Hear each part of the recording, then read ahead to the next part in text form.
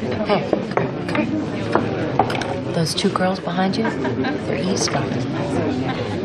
Really? You know, just because you two are homosexual, so what? I mean, you should just come out of the closet and be openly gay already. So what do you say? You know you'll always be the only man I'll ever love. What's the matter with you? I'm not going along. I could just see you in Berlin in 1939, goose-stepping past me. Come on, Jerry, go along, go along. It's no fun. You know, I hear that all the time. Hear what? That I'm gay. People think I'm gay. Yeah, you know, people ask me that about you, too. Yeah, because I'm single, I'm thin, and I'm neat. And you get along well with women. Guess that leaves me in the clear.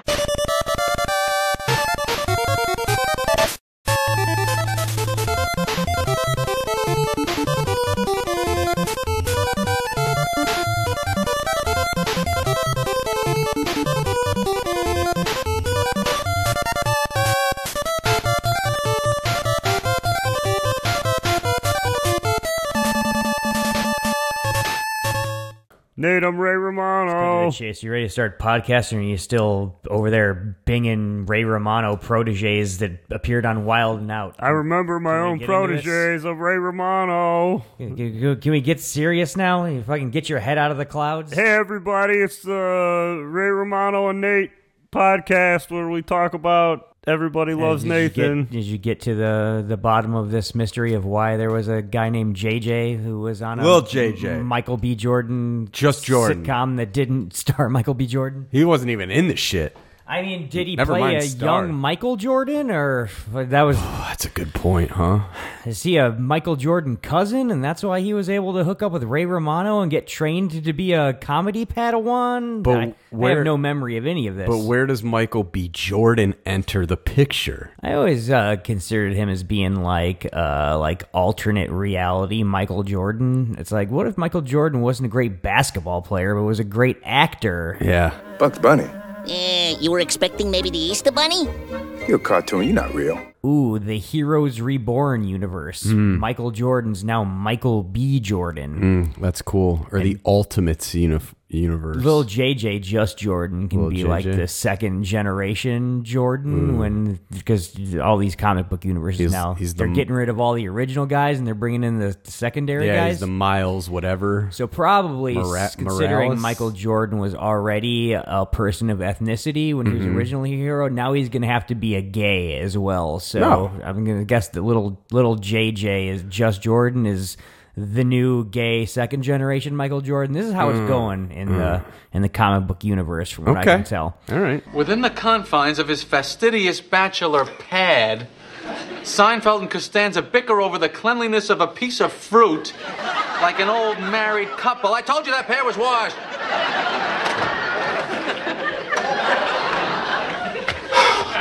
I thought we were friends.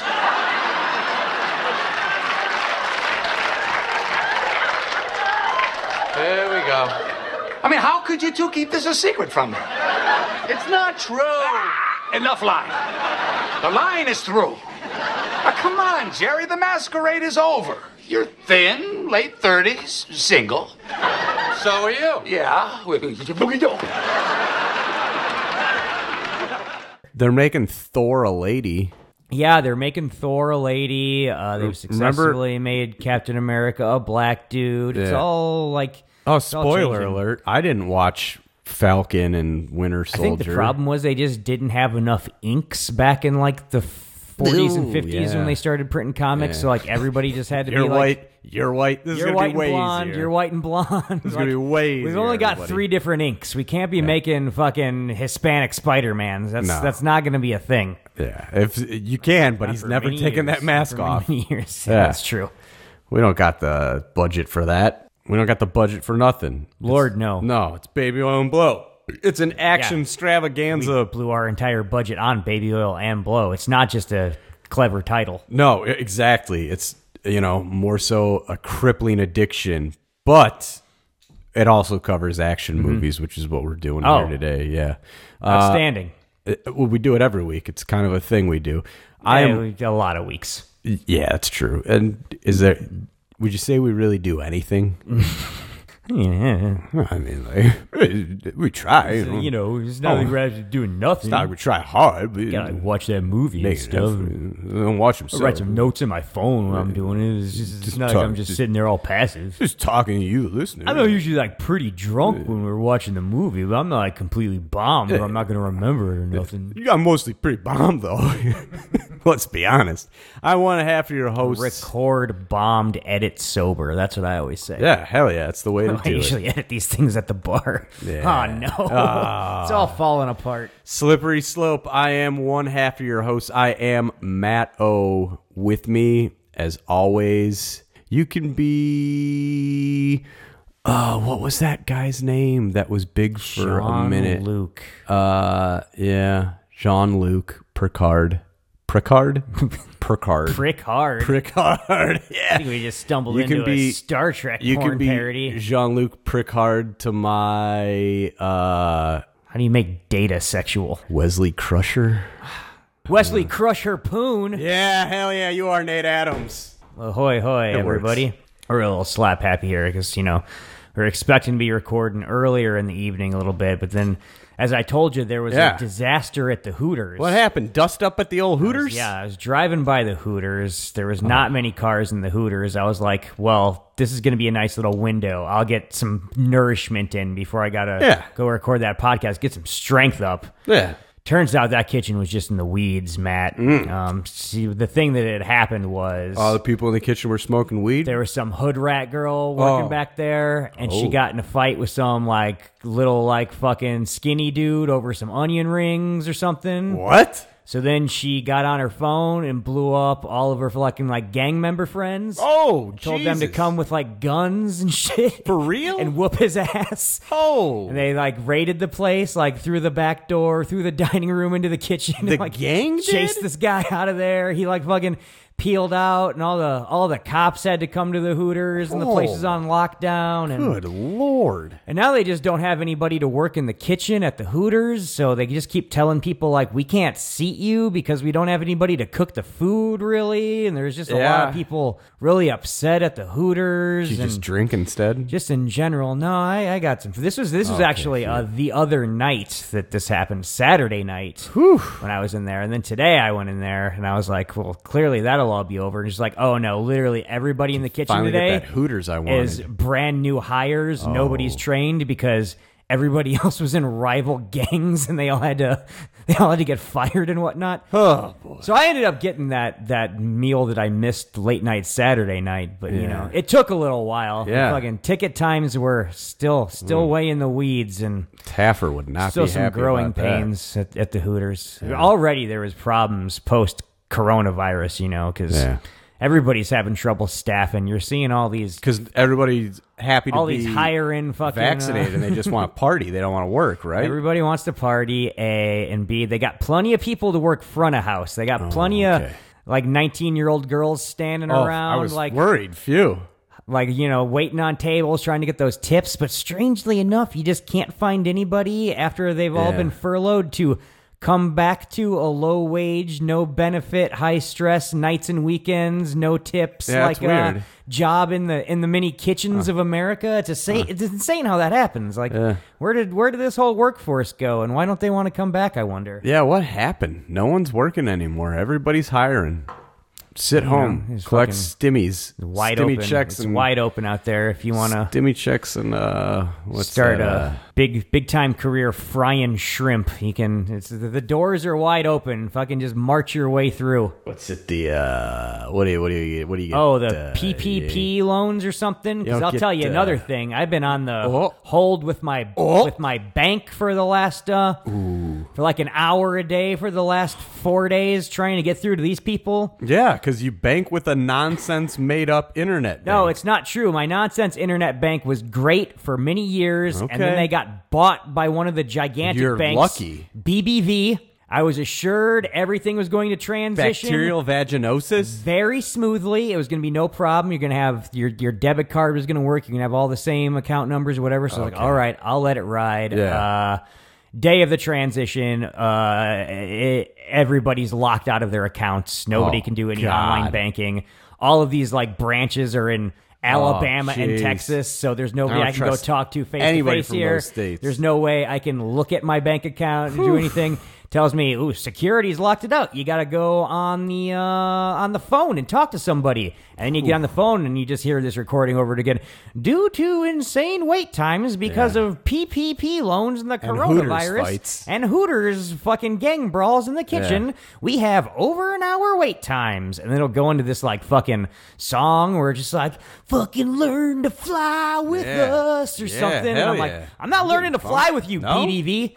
When I finally get through, like fucking 6 weeks from now or something, send me all my money. We're closing that account, motherfucker. Send me all my money in an envelope. That account We're is done. getting fucking closed. Transfer all it out. Fucking fuck you, you big multinational gobbling up smaller bank assholes. That's what they fucking capitalist pig assholes. I'm sick of all of it. They bring down the system, man. Rage Against the Machine. I'm finally realizing what that band was talking about. We ran around the family. That's right. With the pocket full of shells. I don't get that though. Like just you and your family out seashelling. What's that have to do with going against capitalism? That just sounds like a nice Sunday. It's visionary, visualistic writing. Whatever. I guess. I don't know. These people, these young kids, are all on a different wavelength than me entirely. Get your money and stick it right under your mattress. Been Where saying it for decades. Belongs. If you're not sleeping on your money, then I'm gonna you're not bite sleeping my at all. pillow. So what I'm understanding here, correct me if I'm wrong, is that you're not giving me any money. So now I'm left basically with nothing. I'm left with zero, in which what can I do with zero? You know, what can I can't do anything with it. I need to, this is my life here we're talking about. We're not just talking about, something else. We're talking about my life, and it's forcing me to do something I don't want to do. To leave, to go out and just leave and go home and make a clean cut here and say, no way, Corky, you're not putting up with these people. And I'll tell you why I can't put up with you people, because you're bastard people. That's what you are. You're just bastard people, and I'm going home and I'm gonna bite my pillow is what I'm gonna do. Oh, I don't know. That's a thing they used to say. Matt, you want to get into the rundown of the action movie we were talking about this week? The action movie you lived, Warriors 2, Hooters Boogaloo. That's right. I might have some flashbacks here, so forgive me if you just start hearing some grunting and groaning and Rambo noises. Just give me a minute and it will pass. Yeah, just like every week. All month long, we've been doing a series we've called Why Can't We Be Friends? A treatise on the buddy cop movie. And this week is no different. We're chugging along. We got a new week, a new buddy cop movie. This week, the rundown is going to be brought to us by the 2011 Joe Cornish film, Attack the Block. Oh, yeah. Starring John Boyega as a promising young actor who... I heard good things about him. Fought monster fucking aliens who came to his ghetto town in south of London or whatever. Delightful film for free on Tubi TV to watch whenever you want. The reason I bring it up is because I read in Variety today that they're making a sequel 10 years later. Really? Joe Cornish is bringing back John Boyega. We're going to get an Attack the Block 2, which I really look forward to because I remember 10 years ago being like, this guy's got tremendous fucking presence. Yeah. Clearly a great young actor. Yeah. Handsome young man. He's going places. He's probably going to be in like a bunch of movies over the next 10 years. And he was really, it didn't work. That pretty didn't much work out. just in that Star Wars. Yeah. He was in 3 Star Wars movies. 3 of them? Good for him. Somehow didn't get a chance to do anything in any of them, even though they were all 45 minutes to an hour too long. How did that work out? Yeah. So, not exactly the career we wanted. Maybe we can reboot it now with Attack the Block 2 for Mr. John Boyega. Who's the director of that? John Crenshaw? Joe Cornish. Yeah.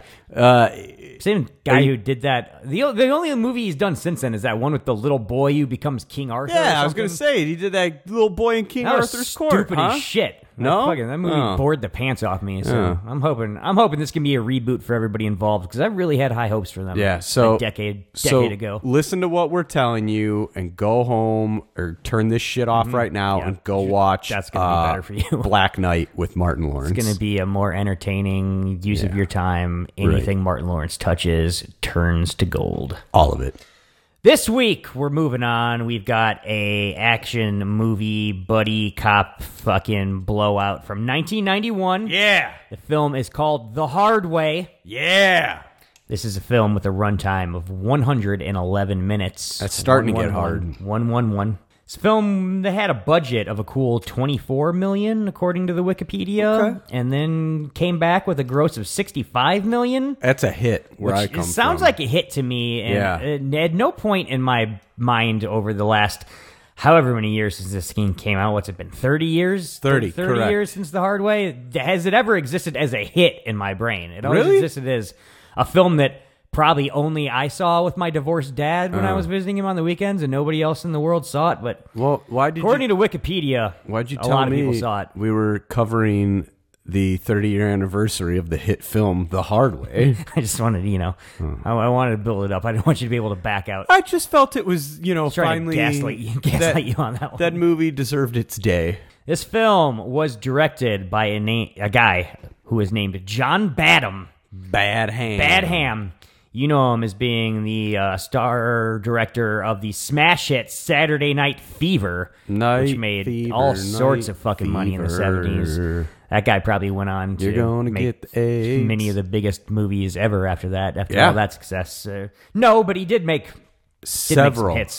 Several episodes of Supernatural. Blue Thunder, the helicopter movie that we've talked about on this podcast. That was him? Bing that was him. Oh, boy. War Games, that Matthew Broderick movie, People love that shit. Short Circuit, Johnny Five is Alive. I'm more of a Short Circuit 2 kind of guy. Another buddy cop movie, Stakeout.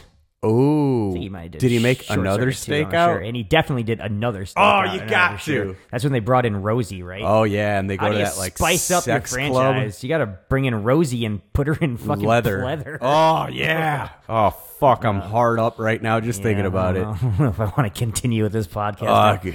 Good thing there's also a desk between Snipes us. movie I want to talk about with someday. Drop Zone. Ooh. Haven't seen that since it came out, but I remember being a big fan of Drop Zone back when that shit happened. No, I watched it. Fucking skydiving movies had a moment in the 90s. Yeah. I think we're going to do an entire month of skydiving movies. Where we cover Point Break again. Maybe. We could do Point Break 2. You think we couldn't do another 2 more hours talking about Point Break? You think I don't got enough in the tank for a Point Break redux? Easy. Yeah. Stars of The Hard Way here. First off, Michael J. Fox is in this film as Nick Lang.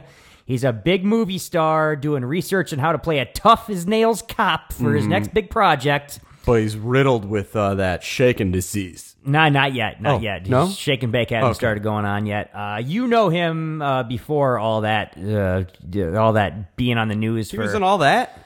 No, he wasn't all that. He was on Spin City as Mike Flaherty, is what you remember. Oh, he was the guy that was there for a little bit before Charlie Sheen. I remember now. I wanted to get into it. I wanted to ask you what you knew about Spin City and what it was about. What was the setting of this? He works for the mayor. I wanted to say, was it a radio thing? No, that was news radio. No, it's what was Spin City? He works for the mayor. Spin all the politics. The mayor, I believe, is Barry Bosworth of fucking Rocky Horror fame. Oh, God, and that the same guy who we're talking about? Yeah. No, I know Brian Bosworth, fucking of Stone Cold. Barry, whatever. He's Cincinnati Bengals. He's the damn it Janet guy.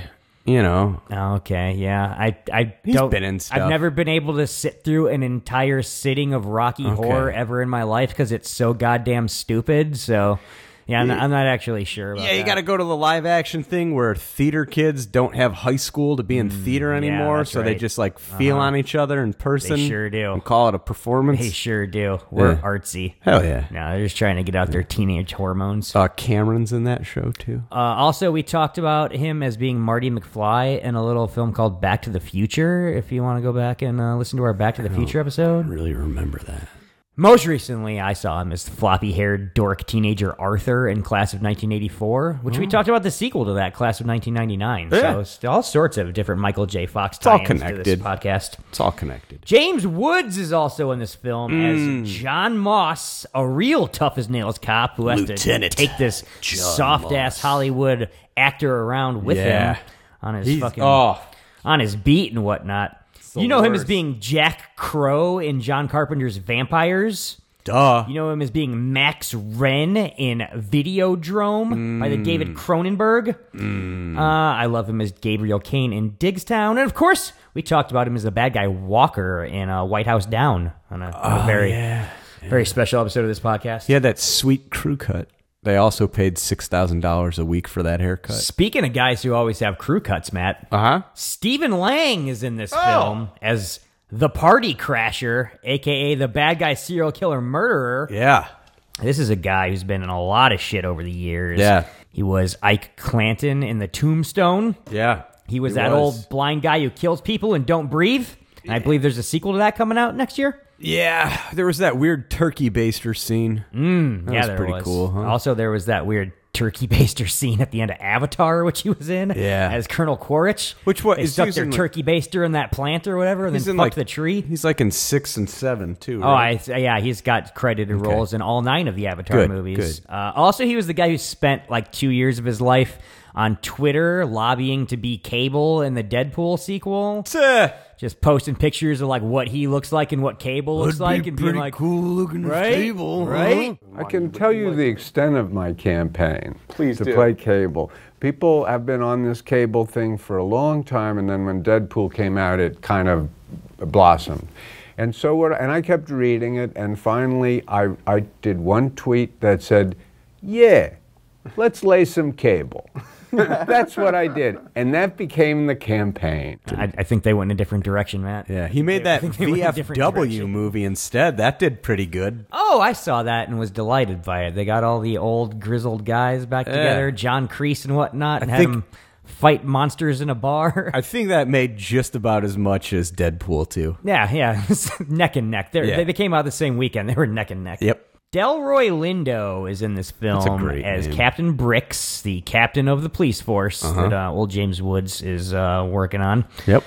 He's always in movies as somebody with a title, like a captain or whatever. He was Agent Hawkins in Ransom, which is an underrated Mel Gibson movie. He was Captain Wanta in Congo, which is not an underrated movie in any respect. No. He was Colonel Wilkins in Broken Arrow, which I don't remember well. That might be terrible. It might be great. Movie. It's got a Howie Long. Probably talk about it someday. It's got a Christian Slater. Yeah, John I know that Woo. for sure. It's all there. For sure. Also, there was a skydiving Howie Long movie, so we'll throw that on our And the that one where he was skydiving the skydiving firefighter, whatever that one was called. Put it on the docket. Deep Dive Sember next month. Luis Guzman Now this guy is in this I film can get behind. as Pooley. Yeah. He's a cop. Oh, of course. This guy, you know him from early in his career playing Goon Number 1 on an episode of Miami Vice. Oh. You know him from later in his career playing Gomez on an episode of Walker, Texas Ranger. Sure. He's been all around back. Most of all, you know them as being a regular, reoccurring character on the TV show House of Buggin'. Yeah. Playing himself on House of Buggin', I'm sure. Love that show. Also, I've got another question for you. Yeah. Kind of on the same wavelength as the Spin City interrogation. Apparently, he had his own sitcom called Luis in 2003. Now, do you know anything about that? What was his job? Who was his wife? What was the setup? Any memory? No, vaguely watch any remember Luis? that being a thing. Damn, that's disappointing to me. Is that a Fox joint? That had to have been a Fox joint. What do you think? He's also in that Punch Drunk Love. He's great in that, He's a lot of fun in a lot of those P.T. Anderson movies, that's for sure. He gets it. Somebody who's not been in a P.T. Anderson movie, but maybe someday. Okay. LL Cool J is in this film as Billy. Any day now. Also a cop. Yeah.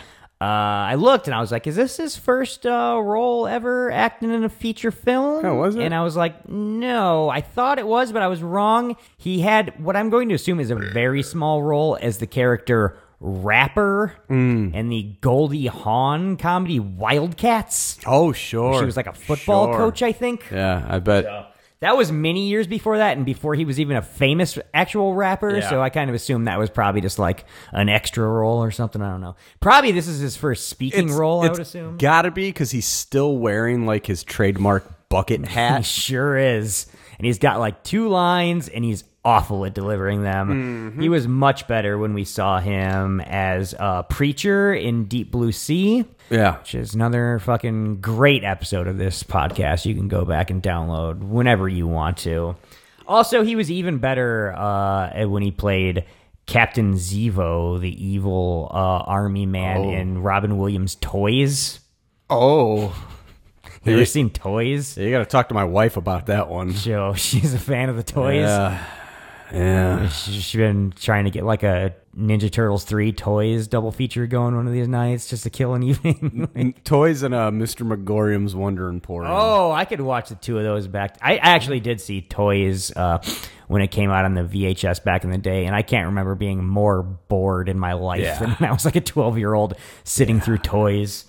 Oh, we can't make war toys. Everything's plastic and weird. Who came up with this movie? It's a goddamn Dayglow nightmare. He was also in that sweet television show with Queen Latifah, where he's like the nanny for her. No. The Nanny was a different show entirely. That was like a woman from Long Island or something. I don't know. You remember that show, Black Charles in Charge?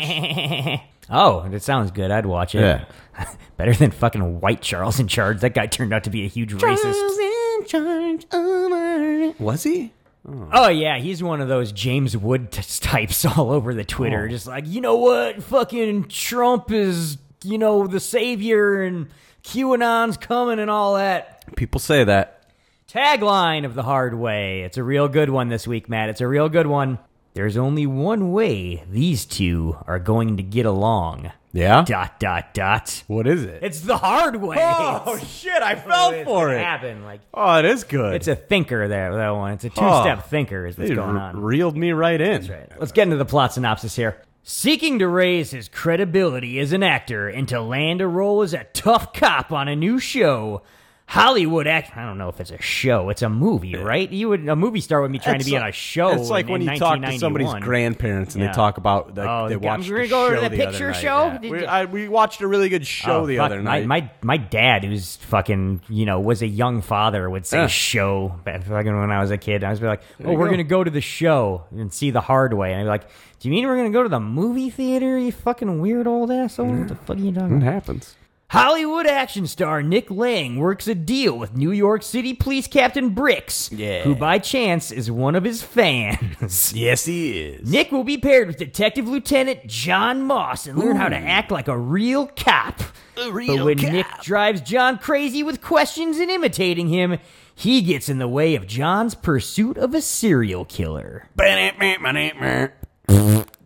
bam, bam, bang, bang. Bullet points is what's going on. It's not the fart box. That's not the second thing we do in this podcast. We move on to bullet points. This is when we dig deeper into the film. Fart box is when we read what you, the people, say. Yeah, it's always stupid. Take that. It always sounds so stupid. You idiots. We dig through our notes. We go down all the little bullet points we made. We talk about all the fucking things that stood out to us as we watched the film. Matt, what is your first bullet point coming out of The Hard Way? New York, or as some folks call it, Nate, Jew York. Wow, who calls it that? Are you even talking about I think just Mel Gibson mostly. Okay. Wow. We talk every week, okay? He tells me a lot of things. Still having your weekly lunch? Yeah. You're just over at the Old Country Buffet, even though those are all supposed to be closed during COVID. He knows a guy. Yeah, we usually opens it up for you. We find a little 10 a.m. mass to catch together, and then we go get a little something to eat. People in there without masks on. You don't need them. Fucking eating with their hands. I got Jesus taking the wheel, man. And not only is it fucking New York, it's old-timey prostitute New York. That's right. Fucking, we got the Bucket Boys first off. Fucking, this took me to right before pre-coronavirus time. It's just being in a city center, annoyed by all the young boys banging on buckets to try and make $1. Yeah. Just noise pollution for fucking blocks and blocks. Why do you think I want to give you money for that, you little dumb assholes? Yeah. We're in Times Square, pre-Giuliani sleazy Times Square. There's the better hookers. Times Square. There's fucking like drug deals going on. Yeah. There's like fucking elaborate jerk billboards. off theaters going on. Yeah, we get a lot of elaborate billboards. One of which has the title of our movie, The Hard Way, up on it, which I thought was a clever way to do a title sequence right here. I liked it. Some bum almost gets hit by a car and pounds on the hood of it. And very realistic. We're inches away from a classic, I'm walking here, established in New York. He doesn't exactly say I'm walking here, but like, he's thinking it. He's thinking it, and like we're in that mood. If he wasn't on so many drugs, he probably could have said it. 100%. Yeah. We're looking at all this ambiance. We're drinking in crazy New York City. When who should stand out from the crowd? But a bleach blonde kind of Rutger Hauer looking motherfucker. Yeah, that's what I thought too. I felt like we were watching another Rutger Hauer movie. Yeah. Not quite. It's a young Stephen Lang whose hair isn't quite as high as it got when he was older, but it's much more bleach blonde. He's going up to a classic old payphone. This is back in the days of payphones, mind you, 1991. He calls up the cops because we're going to learn that this is our serial killer villain of the film, the Party Crasher. Yeah.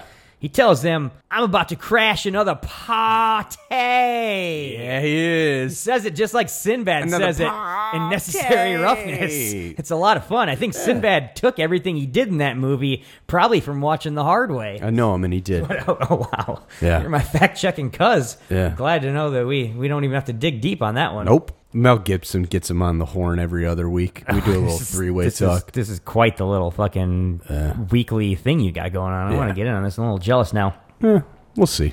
But he calls up the cops, and we learn that this guy likes the attention on him, so he lets them know when he's going to kill somebody. That's a cool He's like, thing. come and try to catch me, assholes. I guess we need some cops I'm to the come Joker chase him, huh? to your Batman. James Woods and Luis Guzman. That's a good couple of cops. This is when I wrote right here, hell yes, Luis Guzman is Woods' partner. This movie's going to be even better than I remembered as a child. You put hell yes, Luis Guzman. I put Luis Guzman, hell yeah. Yeah. So, close enough. We're on similar fucking things. There you go. What's going on here, though, is that James Woods driving, Luis Guzman's chilling in the passenger seat, and James Woods is just like anger driving. He's got the road rage. You know why? Because he's got some real Dennis Leary rants fucking pouring out of his head is why. But because he's stuck driving in some classic New York traffic here. It's the worst, man. It's enough to make you go on a Dennis Leary rant. Boy. Which also, I'm kind of starting to think, like, when was Dennis Leary's heyday as a stand-up? Not yet. I think he's probably started a couple years before this, but... Did he watch James Wood in The Hard Way solidify his style and then go on to be one of the biggest stand-up comedians of the 1990s? I'm sure. I think maybe. I'm starting to think The Hard Way formed a lot of careers. Probably what happened. One of the most undersung, just revolutionary films of all time. We were talking about it last week with Night Moves, all the thing it invented. So far, we've got Sinbad's performance in Necessary Roughness. We watched Dennis Night Leary's Vision Night Vision. Week. That's right. Night Moves is a much better Gene Hackman film. Yeah. And a great Seeger song, and an even finer Gentleman's Establishment in Bloomington, Indiana. Yeah. Never quite gotten there, even though there was many nights started off with the assumption that we were going to end up at Night Moves. Never made it. Everybody always got too drunk to ever make it to that. How scumbaggy can we Southern be Indiana that we strip never club. made it to the fucking... Oh, boy. The scumbaggiest. Yeah, I guess. Just imagine the stories we would have had if we would have tried to go into that place blind drunk as like 22-year-old. We'd be talking about... More of us would have rap sheets. I was going to say, being in the Bloomington, Indiana fucking police department's files, I'm sure. Gazette, whatever, police blotter. We don't need that. So Woods is motor mouthing while they're driving. There's a lot of like fucking just asshole driving going on. Yeah. He's yelling. They hear over the radio, oh shit, the Party Crasher's called in another party crashing. Yeah. He's going to fucking shoot some people. Y'all got to get out to some fucking crazy nightclub where they're spinning LL Cool J records. Woods... He's planning on shooting somebody. Woods is pissed because he's supposed to go on a date with Susan. He's been trying to get together with Susan for weeks now. It's starting to feel real snake bit, this relationship with him and Susan, which we're going to hear a lot more about. He's been trying to get some of that sweet panty pie. Mm-hmm. Come on, man. So we get to this fucking nightclub, and Mama Said Knock You Out's playing, which is a little bit meta because also LL Cool J is here as a police officer. One of the responding cops? What? And also it's just 1991 as hell because once this movie fucking probably dropped on the Hard Way soundtrack, I don't know. Is this the first time they fucking released this song? This song was fucking It's on everywhere. one of his albums, This song but was yeah. everywhere for like 18 months at least, Yeah. just nonstop. He was in that bucket hat in the video, Mm-hmm. fucking just like constant repeat. This LL Cool J song. yeah. He was on top of the world. What we see is that not Rutger Hauer is looking at some weird Asian guy in the crowd and giving him like finger guns, like, "Hey, I'm gonna shoot you, man." Asian guy's like, "What? I want so much cocaine. I don't get what you're saying." Look at these beautiful women I'm giving drugs He's to. like, "Yeah, I'm gonna shoot you in your fucking head, man. Just wait a second." He's like, you can't shoot me if I got a real cool dance going.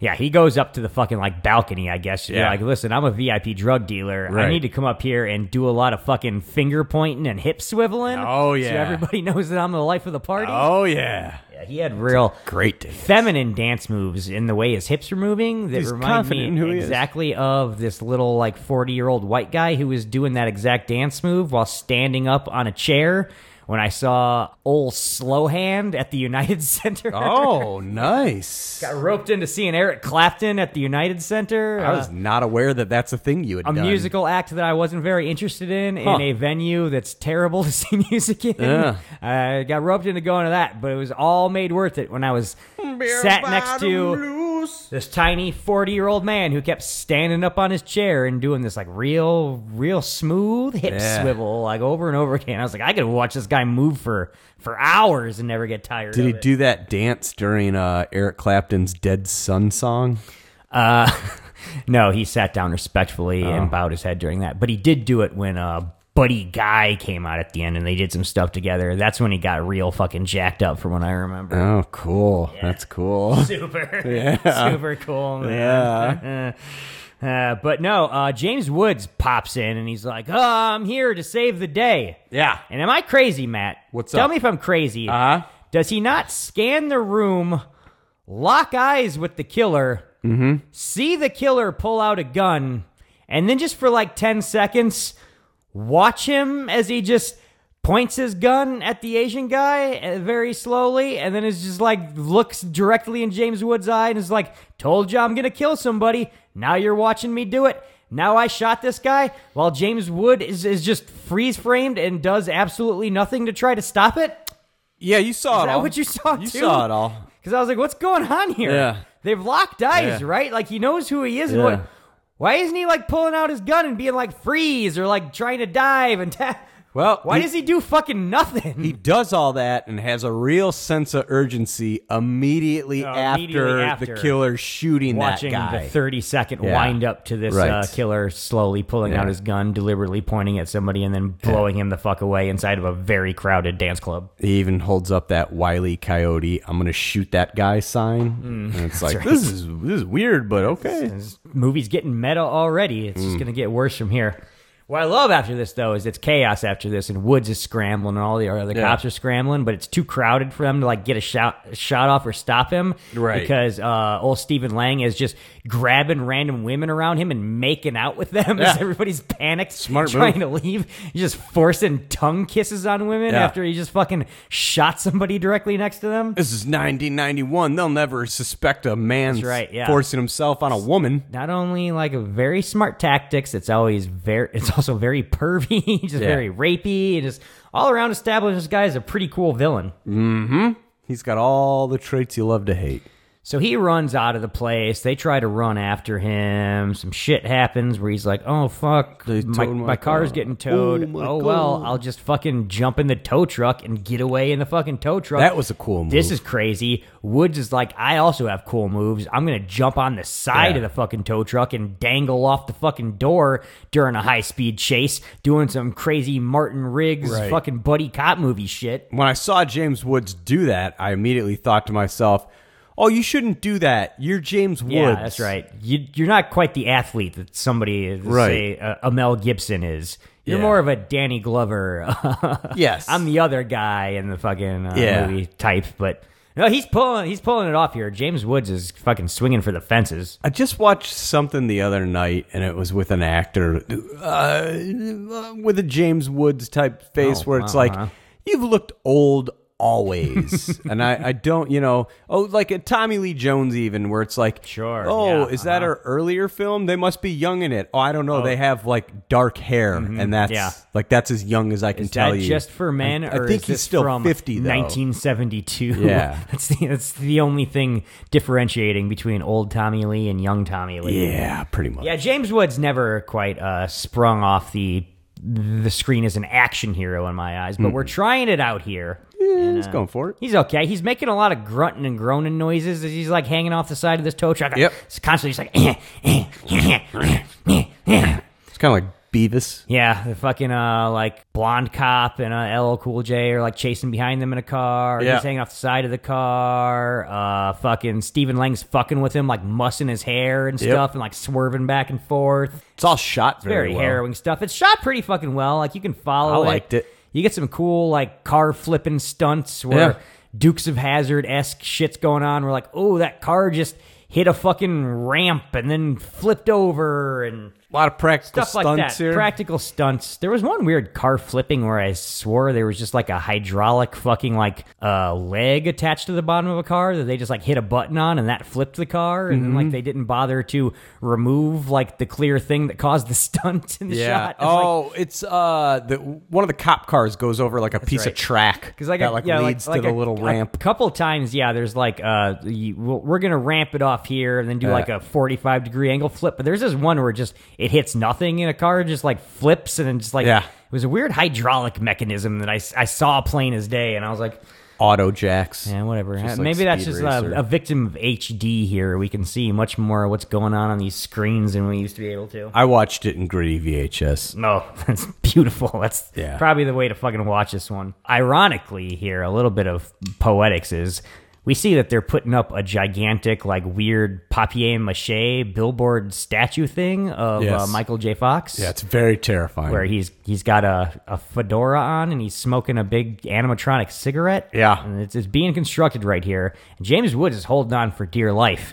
But finally, it's when Stephen Lang drives him into this big cigarette that he gets knocked off and bloodied and stuff. And I'm like, ooh, this man who becomes his foil is already screwed with him, ruined his bust he was trying to make. This is a little bit of visual storytelling right here. I see what you mean. Yeah. Yeah. Cinematic, Matt. People think of the hard way. They think cinematic storytelling. Yeah, oftentimes. So it turns out this ad was for a movie that's coming out. It's for a little movie called Smokin' Gun 2. That We first go one from- was tits. From James Woods being angry into a mock trailer Yeah. for Smokin' Gun 2, which looks fucking awesome. Hate that guy. No one talks that way to Joe Gunn. Look who's back in town. Where there's fire, there's smoke. Where there's smoke, there's Joe Gunn. He hates bad guys. Gunn, I'm gonna kill you. He loves bad girls. You gotta help me! This time, he's tracking a killer halfway around the globe. He can't be stopped. Hang on! I'm coming! And he never quits. Joe, why don't you quit? These will kill you. You kill me, baby. I want him found. I want him stopped. I want him dead. Gee, it's great to be wanted. Nick Lang is Joe Gunn in Smoking Gun 2. Yeah, Nick Lang is Joe Gunn. Joe Gunn is the character of Smokin' Gun. He's dressed like Indiana Jones. He's fighting fucking ninjas. Yep. And then he's like Indiana fucking Jones meets fucking like James Bond, it looks like, because he's like being all smooth and sexing ladies in Yeah. other scenes. And But he really comes off far more like what's his face, Douglas in Romancing the Stone. Oh, yeah, Michael Douglas's character in Yeah. Romancing the Stone is just like a tiny guy adventurer, I guess. I was thinking, this looks like a Lost Canon Movies classic, Right. Smoking Gun 2, and it looks like a movie so far that I'd like to be watching much more than The Hard Way. Which movie would you rather see? Joe Gunn in Smoking Gun 2 or That one. I'll tell you Bruce Campbell in whatever that 50s pulp pirate movie in The Majestic?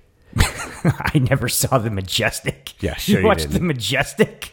Which time? That's the one from fucking Frank Darabont, right? No, Jim Carrey's his name. Yeah, that's right. Yeah. Oh man, never saw the Majestic, but there's a fake trailer of Bruce Campbell movie in there. That sounds good. Yeah, they show part of the fake movie. Doesn't It's sound good. Smoking Gun too good, but sounds pretty good. Yeah, it's like a.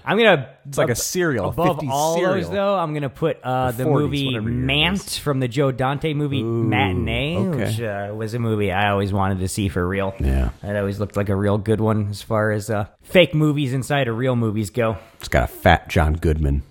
After this, we see the actor. What's his name? Nick Lang. Which one? Nick Lang, Michael J. Fox's character. Yes. I was confused because we've got Stephen Lang playing the bad guy and then Nick Lang as the character, Michael J. Fox playing. So I kept writing Lang in my notes, but then going back and being like, oh, wait, which Lang was I talking about? There's too many Langs going on. I here. initially settled on Lang for Stephen Lang, and then was like, oh, wait, So then it just moved I was going to, back and forth. I just went to My notes Fox are gibberish. and Killer. I was trying to do MJF.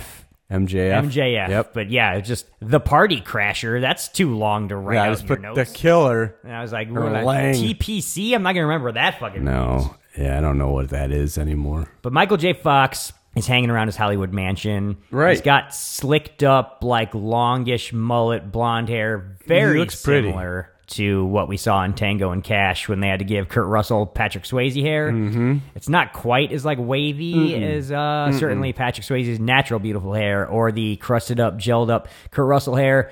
It's this is just like straight and neat as gelled up, so it looks even weirder. Yeah. He's got like a couple of swoopy Eurotrash looking bangs. He looks disgusting. Well, he's Canadian. He looks terrible here. Canadians always look just weird with Just long one hair. step away from Eurotrash is how Canadians are doing it. Name Unless any they're going full on hockey hair, it doesn't work for them. name any Canadian you can think of with long hair, and let me know what you think they look Celine like. Dion. She looks Well, great. that's not that. She looks, you know what I meant. she looks gorgeous. Bret Hart. Penny Marshall's in this movie is like his manager or his agent or something, and he's like complaining to her like, you all want me to be in these trash movies. Oh, I thought wanna that was do a like his real mom movie. he was having sex with. That was not his mom he was having sex with. That would make this a much weirder movie because there's also a lot of just like classic long butt 90s bikini babes hanging out all around this place because he just got like 1 million girlfriends just hanging around his fucking pool. I tell you what, He's got the life. He gets in a conversation in the kitchen with Penny Marshall, and for 5 seconds, there are just two women on the other side of the window behind that's them. right. And this one girl's in like orange Hooters shorts. Loving it. And my goodness, the caboose on her, pal. You know? She should have made the movie about her. Probably. I was hoping we were going to spin off right there, have some sort of B plot. Yeah, the hard way started to make sense. Didn't happen, though. He's complaining he's not getting any of the roles. And he's like, what about the one movie? And this is where we get our first actual reference to Mel Gibson. Yes. The line that made me laugh hysterically, where she's like, they want Mel Gibson for the role. And he goes, is it about asses? Is it a butt movie? Yep. I was like, hell yeah, I would definitely get Mel Gibson if it was a fucking butt movie. Talking This is back about in the what era matters. of making movies where you get your buns out. He knows what he's commenting on in this fucking movie. John Badham did Bird on a Wire. Oh, wow. I don't think I ever saw Bird on a Wire. There's a nice shower scene. Constantly. I remember it from the trailer because a tarantula gets in her shower. Yeah, and that's the one. Gets in her hair when she's showering. And I was always just like, well, now I'm afraid of tarantulas in my shower. Thanks a lot, trailer from Bird on a Wire. You know why it never worked out between her and Mel Gibson? I don't know, the tarantulas? No. Probably a high-stress situation. It's hard to get romantic. Because she's got a name like a Jew. Oh. You know him and Danny Glover still hang out to this day? Yeah, he comes to the lunch sometimes. Danny Glover, he's willing to put up with a lot, as it turns out. He only comes, though, the weeks when Sinbad's not there, because Mel Gibson has a strict... Oh. Well, you know. Sure. Yeah, you get it. Yeah.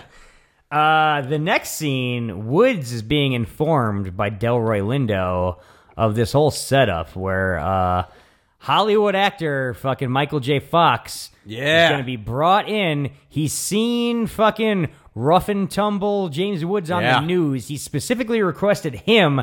He wants to fucking shadow him. He wants to learn how to be a cop by being his new partner.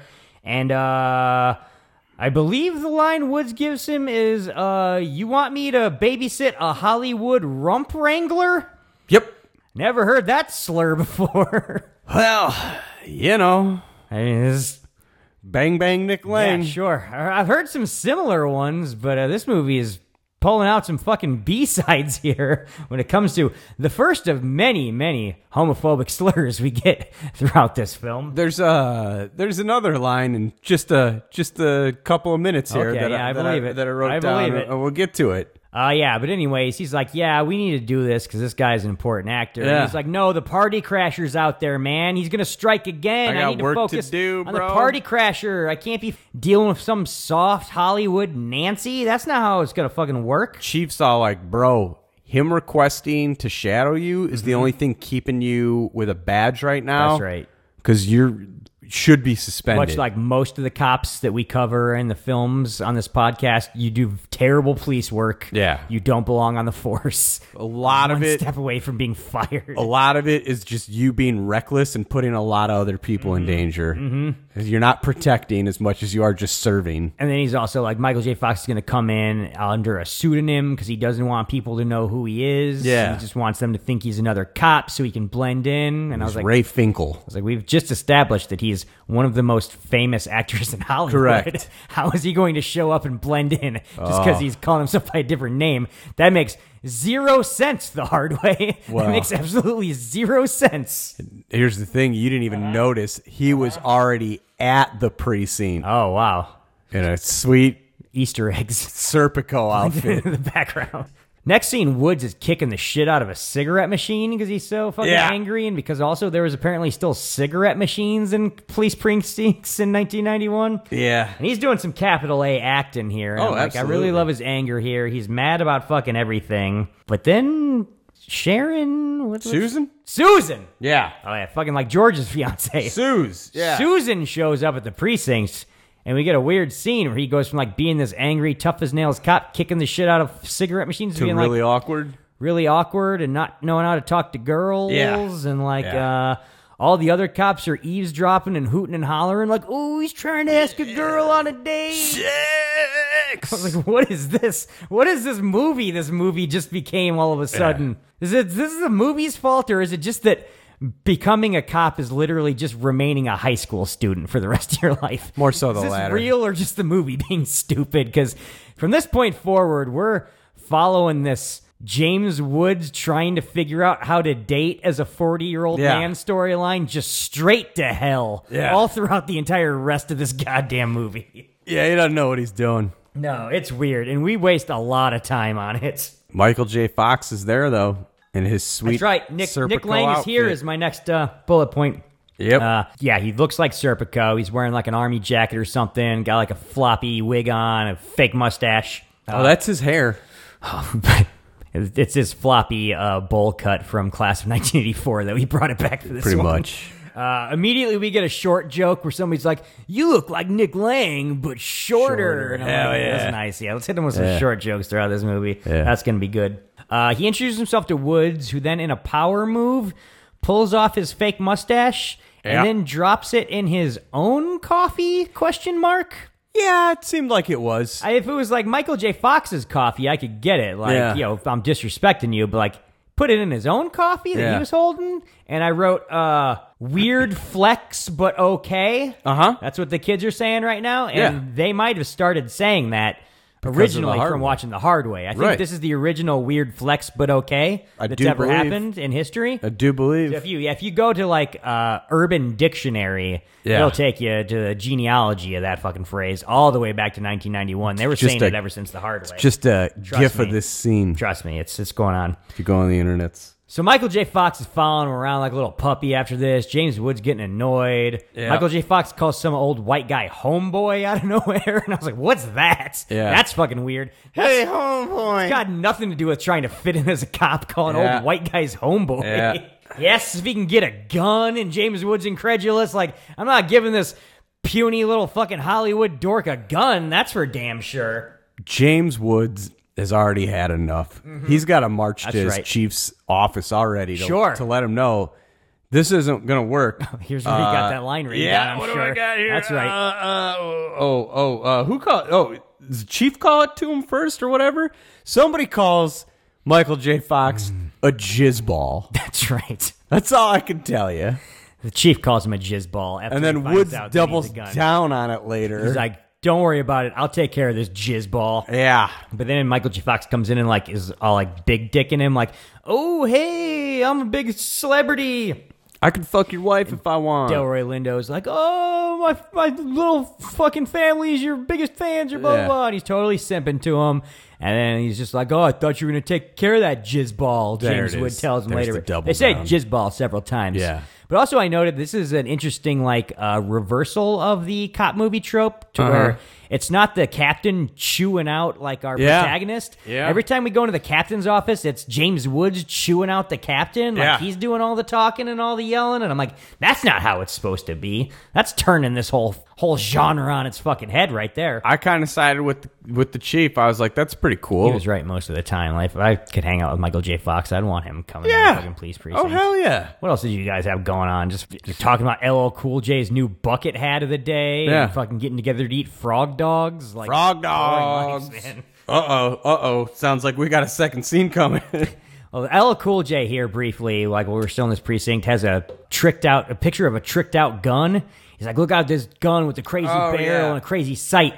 This is what the party crasher killer has, and it's just like what we took off the Dead Romeos a couple weeks ago. That's right. It's like, ooh, we've got a little bit of a lead here. We're gonna have to go find out who these Dead Romeos are and find out where they're getting their guns. That was the gang that beat up the cook at Hooters. Oh man, the Dead Romeos rolled in there Saturday night, and that's why I couldn't get my post-shift fucking Hooters meal. I was fucking livid. Rightfully so. And then after it was all over, like the cops came back, like after just like with the police dogs for no reason other than it was clearly because they just had their eye on a couple of the waitresses when they were in there earlier, and they're like, we're gonna bring these young. Because it wasn't even like full dogs. It was like puppies. They're like, look at these puppies we're training. And the girls were gathering around. And I was like, you miserable cocksuckers. There's no reason for you to be back in this Hooters right now. Doug's really sniffing your cooter. You got drugs up there? I better check. I'll tell you, it worked like a charm. Those Hooters girls were swarming around those little fucking puppies. Oh, them badge bunnies. Those fucking scumbag cops. Hell yeah. You know exactly what.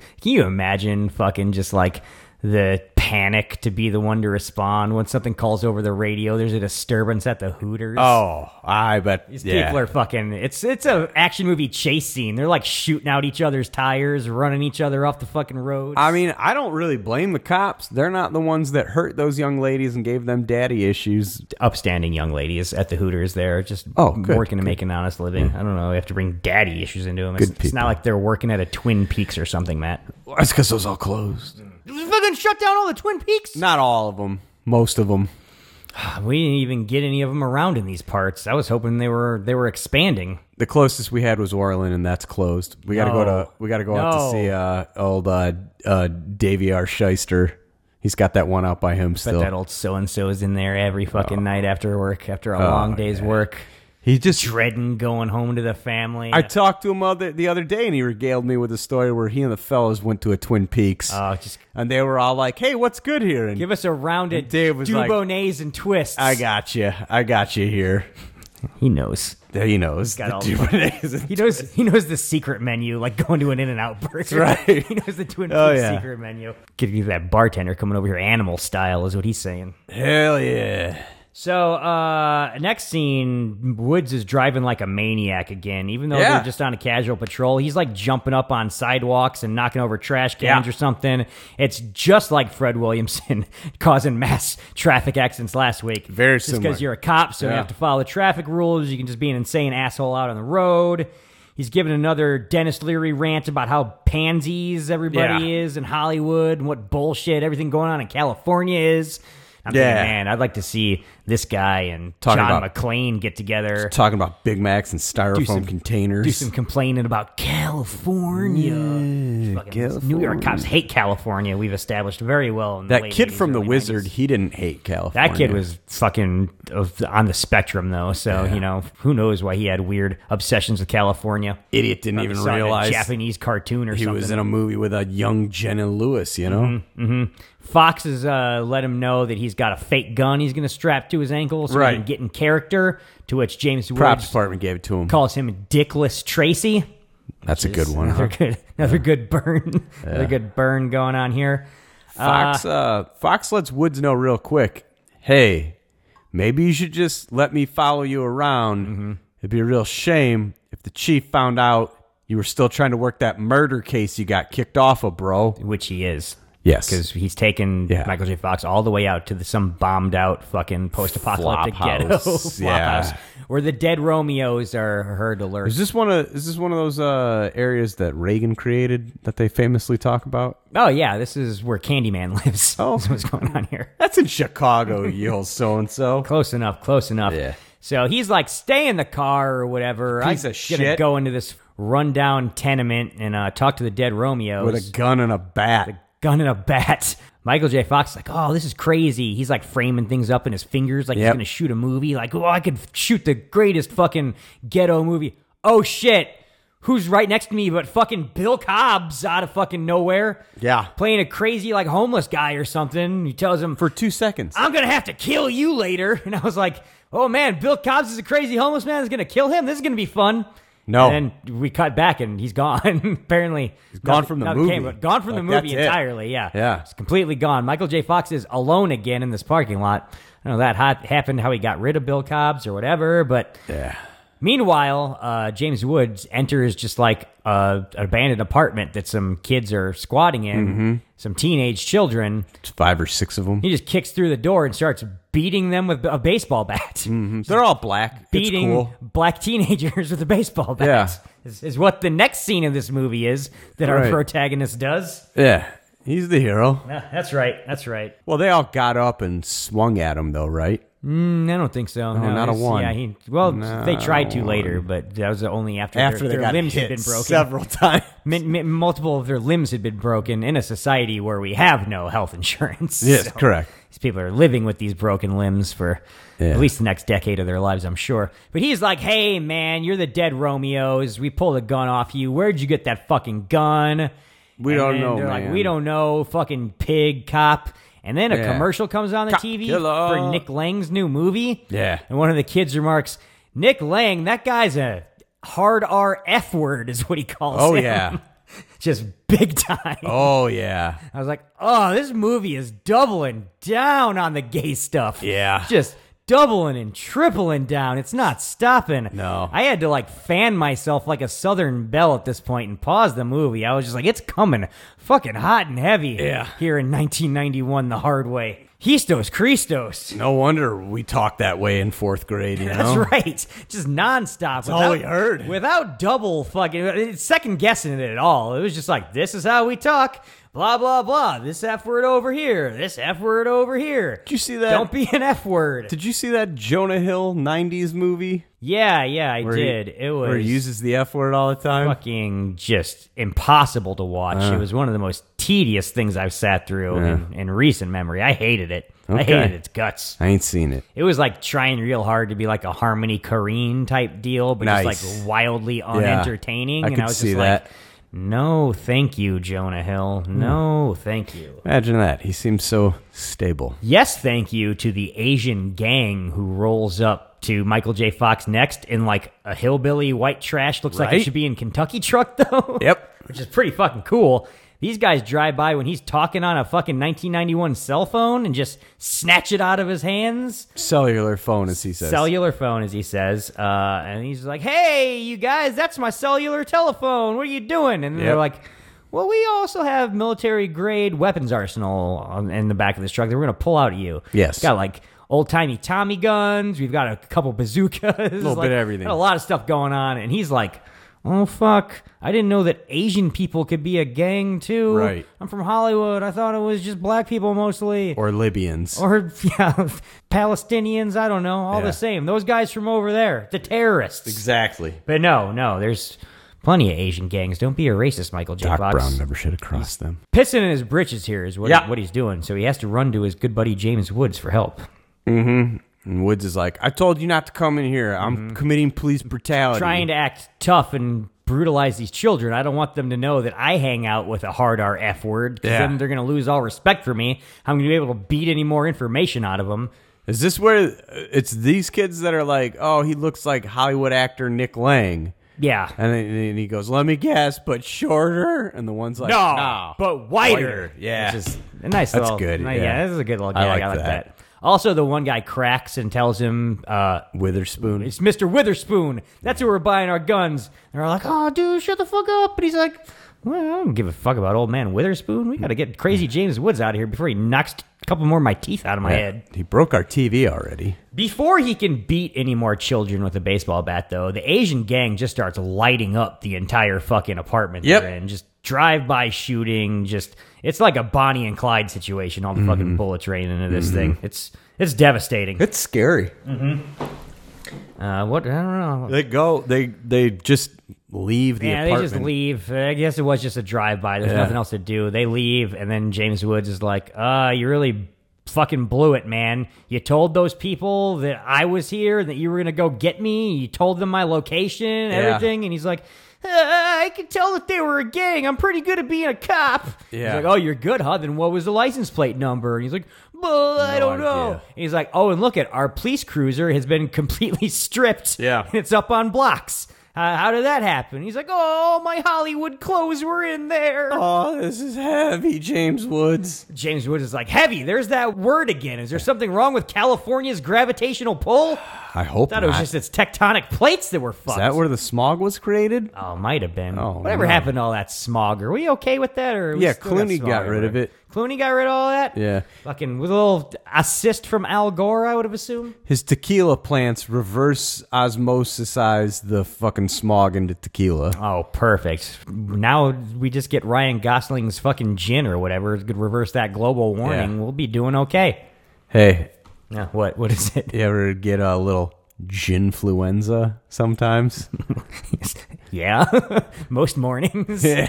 I'm just talking about diarrhea because I drank too much gin. Because that's basically every morning I wake up. It just happens. It's pretty good. Yeah. So Michael J. Fox is like, hey, here's some of my stuff on the ground.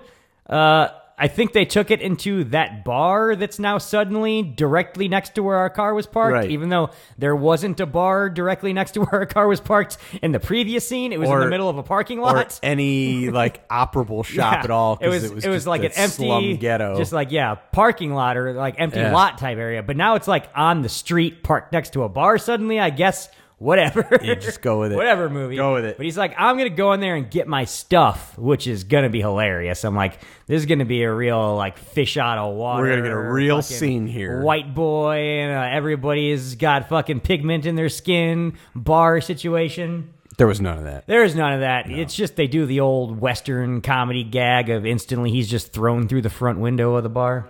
Which is funny, I guess. Yeah.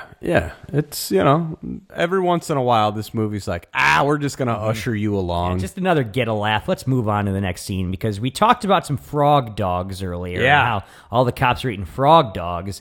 Now we got to have a scene at the frog dog stand so you can see what that is. Well, don't forget, their car just got stripped, so they have to have like a really crazy pimp ride for this one scene.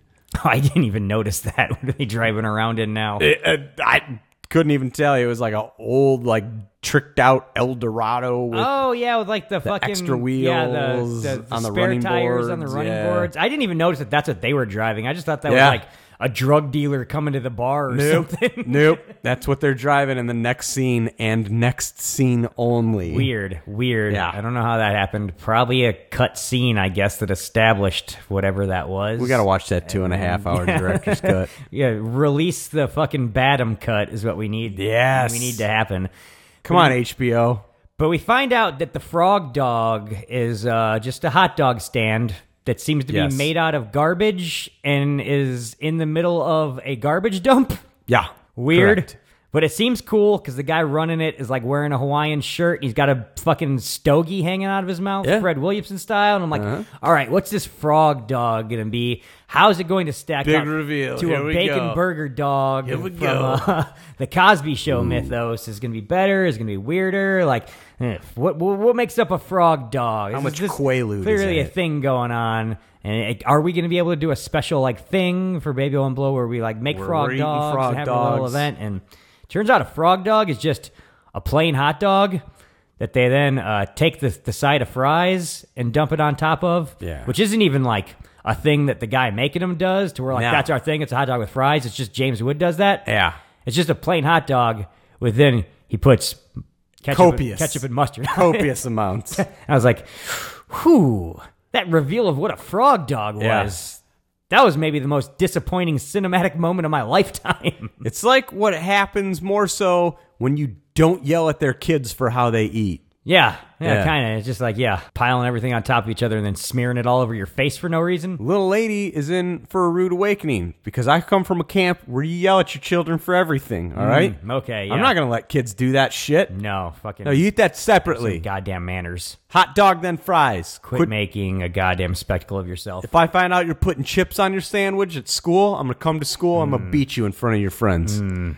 So anyways, James Woods just a slob is what this is establishing. Yeah, I remember the phrase frog dog from watching this as a kid, and like for some reason I had built up in my head like it was going to be some sort of like weird, gross thing. Yeah. Because Michael J. Fox is reacting to it with his, but it's because of his Hollywood sensibilities. Like, oh, there's all empty calories or whatever. Yeah. Your diet's totally lacking in vitamins B and C, blah, blah, blah. Yeah, you put some fucking gravy and fucking cheese curds on there, and he's going to be all about it, I bet. That would be amazing, actually. I'd really like that. But we get a great 1991 joke here where he's trying to mimic fucking James Woods so he can do all of the cop stuff, learn how to be the cop. But then when it's time to put the yellow mustard on, he asks old whoever at the Frog Dog stand, hey, you got any Grey Poupon? And I'm like... Man, people... Are those Bugle Boy jeans? People loved talking about Grey Poupon in 1991. It was hilarious. Fucking Wayne did it. Wayne did it to great effect. That fucking joke holds up. There was that commercial where they're like, it's in a squeezable bottle, and it like made the fart sound, and that British guy was like, oh, well, I never.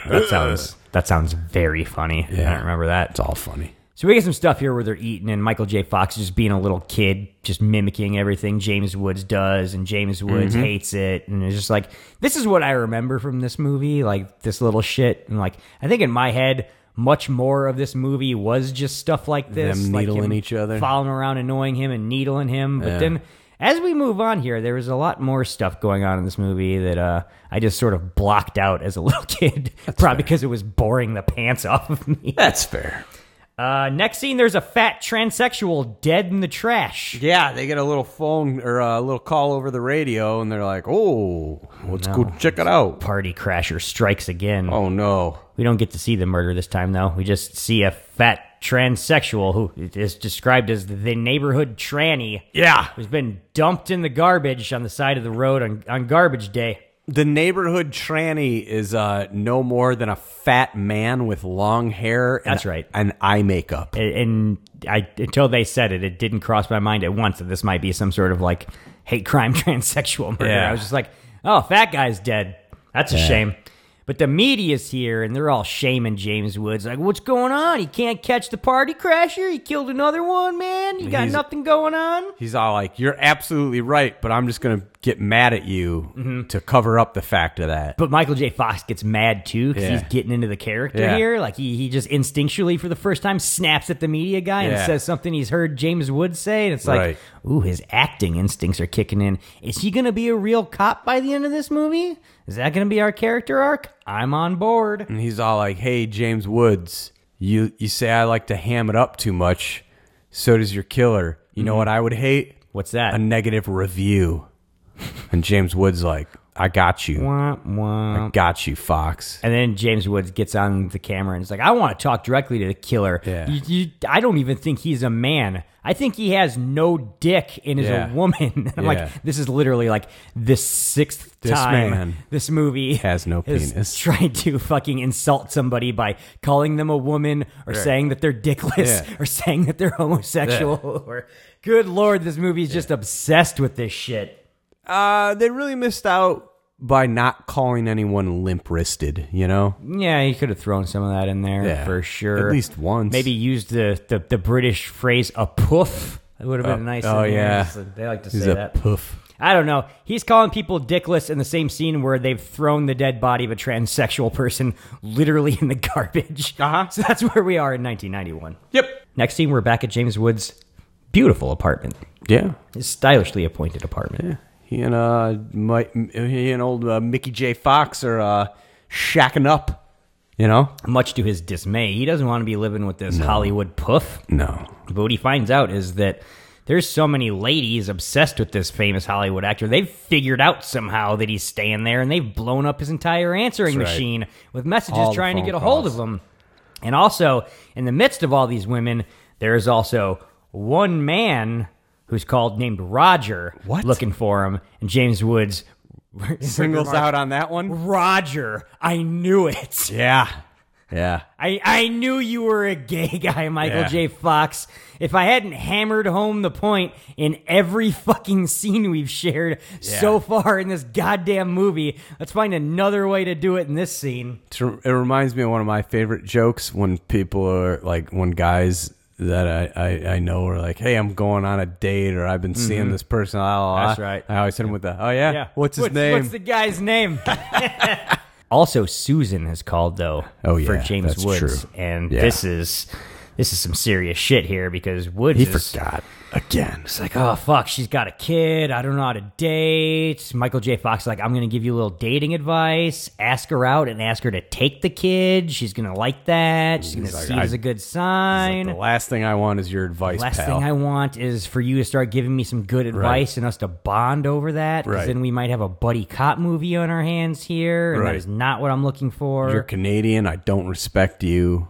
But it works, because the next scene is the big date scene. He's going on a date with Susan and her daughter, Christina Ricci. Christina Ricci. It's just a little very, very young pre-Casper Christina Ricci. Turns out Christina Ricci wearing the full sweater in Buffalo 66. Oh, yeah, that's right. She's a tiny little girl here. She's not doing weird things with Vincent Gallo. But we're at a classic New York pizza She might have been joint. back then. Classic New York. Well, if he had anything to say about it, she was. But hopefully she was nowhere near him at this point. Classic New York pizza joint. Sal's? Nice jukebox going. We're playing the song Run Around Sue, which I thought was another nice little bit of filmmaking. Yep. We're on a date with Susan. He's been giving her the runaround. We got Run Around Sue playing his diegetic music over this thematic layers just built into this fucking film on just every layer. Just think about it. This one's a thinker. He called Susan right before the date and gets Christina Ricci on the phone, and she's like, who is this? Bonnie, I think her name. Yeah. Little Bonnie. Christina Ricci's like, I'm sorry, who are you? Are you Bill? Are you Mel? Are you Frank? And like James was like, why does who are all these men? A lot of strange men, apparently. Maybe she is a runaround Sue. You know who else Layers. is a little bit of a slut? Who's that? Nick Lang, because he shows up on the big date. He shows up too. Not trying to horn in on it at the fucking pizza joint, which is weird. No. Christina Ricci is like, you know what? You look a little bit like actor Nick Lang, which is what people keep telling him, because he is that man. Correct.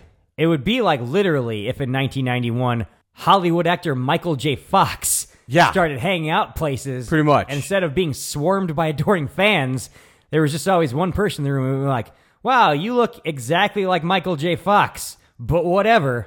Yes. But we get a hilarious second Mel Gibson fucking reference here, where he's like, oh, you like Nick Lang? And she's like, nah, man, I like fucking Mel Gibson. Yeah. Probably because she saw his butt in that first Lethal Weapon. I would hell imagine. yeah. Fucking, that guy, he shows up in butt movies. Yeah. And that's why he's one of my favorite actors. He's a butt man. If you haven't gotten your fucking buns out in one of your fucking big starring roles, don't even try to come at me with trying to like talk about how you're some sort of superstar in Hollywood. What movie are you even in? Megastars get their butts out. You want to star on that Walk of Fame? I got to see your buns and be impressed by them. Yep. And that's the bottom line. A la Tango and It's a Cash. crazy serial killer interlude in the middle of this date scene where we see Stephen Lang, the party crasher, and he's got like a avocado rub face mask on or something. Oh, that's right. I forget about that. He's got some sort of like Mario Paint fucking like program going on his computer. Yeah, where it's he can, really like, weird. Use his mouse to like color over James Woods' face because he's just watching the newscast of James Woods calling him out over and over again. Me to you. Me to you is the line that keeps repeating over and over again. It was really weird. And Lang's getting... He's repeating it. And he's got a crazy look in his eye. Killer Stephen Lang. Yeah, he's getting pissed. He's really giving some... he's throwing out some energy as the bad guy in this one. He kind of reminds me of our fucking guy we love from Class of 99 and all those movies we saw. What's that old guy's fucking name? Yeah, he's... a crazy old man. Crazy old man. Yeah. He's giving out some fucking crazy old man He does have vibes, some of that, yeah. Which is good. Because he's playing like the stone-faced gruff guy later in his career. Yeah, too often.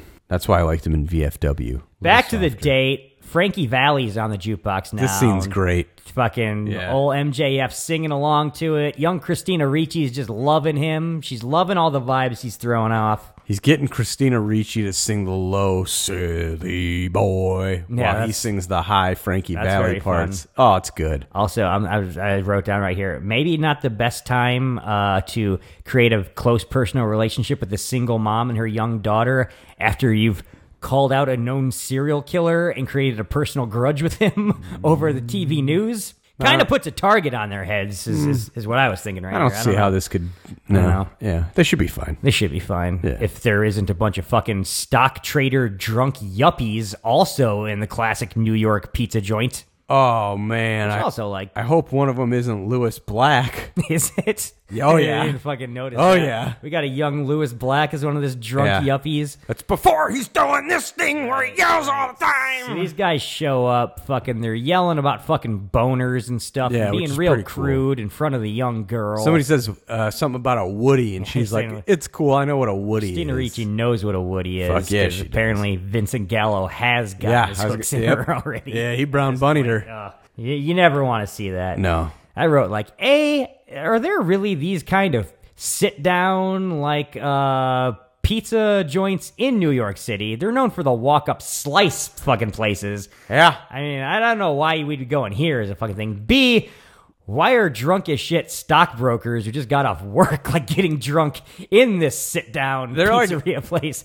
Why aren't they at, like, the fucking corner fucking bar in the downtown financial district? That makes no sense either. They're clearly already drunk. They said they were going to meet at 8 o'clock at night, which would be 7 o'clock our time, so that's standard dinner time. They need a little something to soak up all that booze, my man. Sure, that's why you go to the happy hour, which is right outside of your fucking office. Yeah. You don't go to this family-style pizzeria with video games and jukeboxes. They were already at the happy hour. They're wasted. They got to soak it up. Either way, they're fucking assholes. They start screaming hard R F words and like mooning everybody in the pizza joint. So James Woods like, I've had enough of this. Yeah. I'm gonna have to kick their asses and put them under arrest. Then arrest 'cause I'm a them. policeman. Yeah. Police. That's what you do. Yeah. You slam people's heads against walls and whatnot. And You attack first. Handcuff them to wait for them to swing tables. back, and then you go, wait a minute, asshole, I'm a cop. Come You're on, what are you under arrest. thinking? Yeah, which also he waits until it is all over to identify himself as a police officer. Yeah.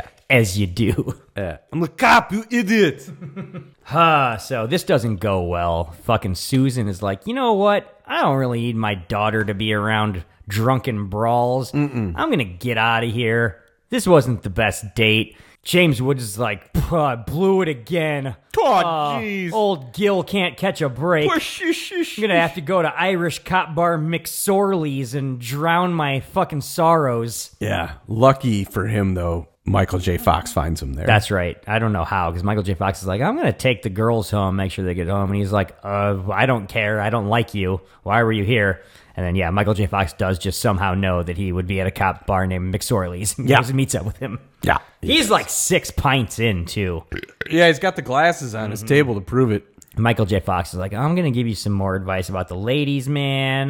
Yep. Let's do some role playing. I'm going to be Susan. You be you. We'll run through a date. You practice, do some chit-chatting here. I like that. Yeah. Okay, what do you got to say about this? They're role playing here. Michael J. Fox is being He's an Susan. actor, mind you. Right. He's a professional actor, so he's getting into it. My favorite thing that most of his nuance for being a woman involves bringing the pointer finger and middle finger of his left hand to his cheek. Sure.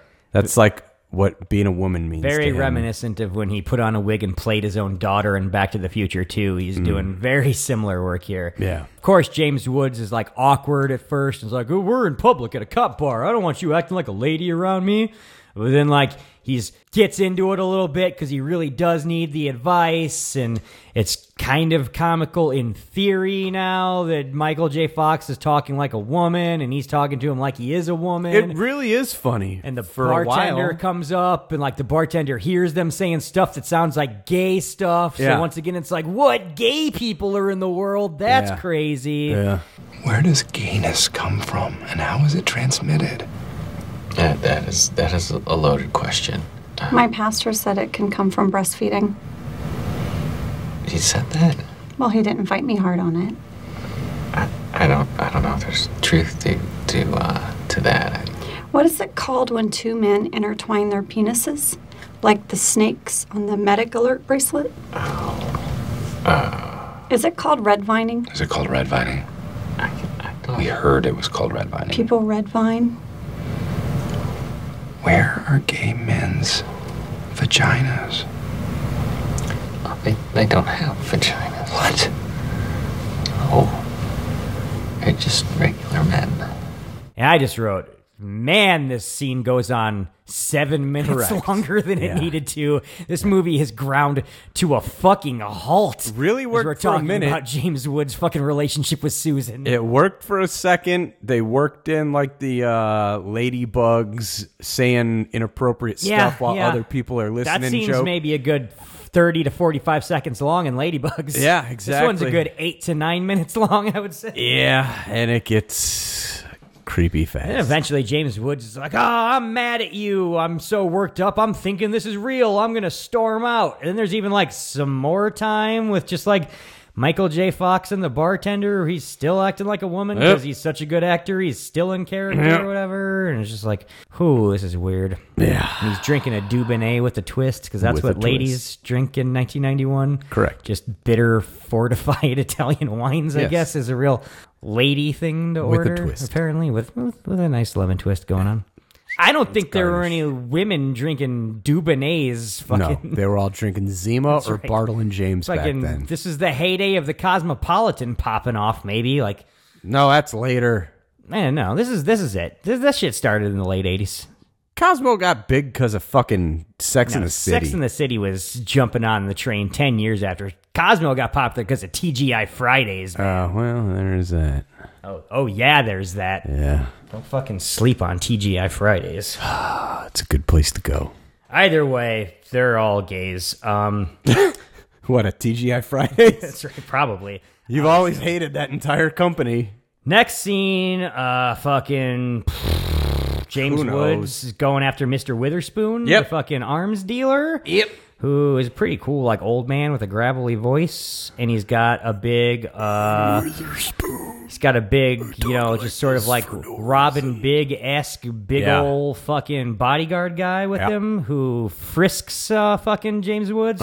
James Woods then tells him, "Oh, come on, you're giving me a hard-on, man." Yeah. And I was like, yeah, that's right. It hasn't been 30 seconds, so let's put in Quit some doing more gay shit. panic. You're Fucking doing gay everybody shit in to this me. movie is gay. You're a gay. He's a gay. Everybody is a fucking gay. Get him. God, this movie's fucking exhausting. Yeah. It was a different time, my man, you know? Either way, he's like, you're a cop. I'm not selling any fucking guns to you, No. you obvious cop. But then James Woods pulls the fucking wool over his eyes. He uses some of the acting skills he's been learning from Michael J. Fox. Starts tapping into his real emotions about this guy, Michael J. Fox, who's taken over his life. Yeah. And how he needs a gun to protect himself because this guy's a real creepy idiot. Hey, speaking of gay, though, Michael J. Fox wakes up handcuffed to his sofa bed. That's true, yeah. In his underwear. In his underwear. Because he didn't want him following him to this Mr. Witherspoon meeting and ruining it. Far too much. So Witherspoon's like, he's tapped into something real here. I think this guy isn't a cop. I'm going to really sell guns to him. And he's like, I'm telling you what, this guy's I'm gonna help him at my kill his job. gay lover. He's in my house. Next, he's going to be coming after my woman. I need a fucking gun to protect myself. Yeah. What do you know who won the pony? Next scene, old Susan's calling up handcuffed Michael J. Fox. And I don't know that she knows that he is living at James Woods' house or would understand why that was a thing. But it's like, oh, James Woods isn't here, but you are? Yeah. Hey, you want to just go to lunch with me? Yeah. That's what she says. And he's like, yeah, I'd love to. Absolutely. And I'm like, no, you don't. No. Why? Why would you go? You're a good fucking bro guy, fucking woman that he's obsessed with, and you've been trying to talk him through this, invites you to lunch and you go with? Bro code. Yeah. Bro code, bro. This is crazy. Not only that, you're handcuffed to a bed. I don't know how you're going to get And there. also, once he hangs up with her, he's like, if I can figure out how to get there. And then I'm like, yes, how will you figure it out? Because they keep sending up places, so it works he's out. dragging that couch around, but then he just shows up at the fucking lunch, and it's just like, we're led to believe he figured out something. Yeah, it was a deleted scene. Another deleted scene. So he's going to lunch. Yep. Things are getting heavy with Mr. Witherspoon. Mm-hmm. He shows up at lunch, and there's some more like Hollywood stuff where he's trying to like alter his order to make it healthier and asking for like Avion with lime or whatever. Yeah. And like the gruff New York waitress is like, I don't think so, buddy. Just what you see on the menu, toots. So Susan starts opening up to him about how she wants to ball James Woods. Because she used to be a whore before she had a kid. He's a real fucking tough nut to crack. Blah, blah. And I'm like, okay, does like she think he's gay and that's why she's gonna try to talk to him about how to have sex with James Woods? And if that's the case, why wouldn't she be weirded out by calling James Woods' apartment and the guy that she thinks is gay has been handcuffed, staying at his apartment? Semi-nude to None his of none of this. I just found this situation inexplicable that some girl who's trying to date a guy would call up his friend who she's met once and be like, well, why don't you and I just go out to lunch? I don't get that at all. This whole situation is weird. Women just jump to irrational ideas, I guess, is the thing here. If any woman that somebody I knew was trying to date called me up and tried to take me to lunch, I'd be like, hey, bro, that chick you're trying to date's trying to take me to lunch. So, bro code. Heads up, man. Yeah. Fucking bro code. Yeah, that's good on Guess you. they don't have that in Hollywood, apparently. What are you going to do, tell? That's what a chick would do. You don't want to be a chick, do you? Why wasn't he in more movies after that role? I don't know. Craig Kilborn fucking should be the new Mel Gibson. He'd should. get his buns out in a film. I guarantee you that. Also, if this is just like an innocent lunch between like two friends talking about another friend, then why are they riding the subway home together after the lunch? Like they're going home together now? It's New York. Everybody takes a subway. They fucking met at the separately at the fucking restaurant. Yeah. Now they're taking the subway together back to whose place? Anyone's. He's just being polite. Either way, when they're on the fucking subway car together, some real late 70s, early 80s punks show up. Street tough show up. Some young kids pushing everybody around and like it's pretty cool. Trying to rob people's purses and stuff. Yeah. She's like, hey, aren't you a cop, Michael J. Fox? Why don't you stop these people from just protect and serve, right? That's what you're supposed to be doing right now. Oh, that's right. I am a cop. But he's a coward also is what's happening. Shit. So he doesn't really do anything. He just is like, hey, you, get your damn hands off of her. To which the punk pulls out a gun and points it at him, to which he instantly pisses himself. But then we get a great, oh God, like New York joke. Yeah, hell yeah. Everybody on the subway then pulls out all their guns and points it at the punk and is like, oh, that's New York. Everybody's packing. This also was made in New York City. New York City. And I was like, if these people are so gruffed and packing, why did they all look completely scared so we could set up this situation? And they were all panicking. It made no sense. They were all visibly panicking. Yeah. But then instantly, so that there could be a comedic beat, they all were gruff and packing fucking heat. Even that cute little redhead that was sitting next to him. Oh my God, that's crazy. A little young tenderoni, you know? So now fucking the train stops. We get a foot chase leading to like a fucking shootout because Michael J. Fox picks up a gun or something. They're all shooting at each other. He found a gun in James Woods' apartment, and he's like, I'm going to start carrying this around because that's a good idea. Yeah. And it all escalates too quickly. Mm-hmm. Everybody's shooting at each other. Fucking, there's a standoff eventually. I don't know. James Woods shows up and Dirty Harry's the whole situation. Yeah, the coolest cop ever. He just walks up to the guys and is like, all right, the real cops are here. You're under arrest now. And then Michael J. Fox is like, also, it's okay. He was out of bullets. But like he gets to the scene and like his girlfriend Susan is still there. He doesn't really ask if she's okay. He just gets the scoop from her, turns to another cop and goes, get her out of here. Yeah.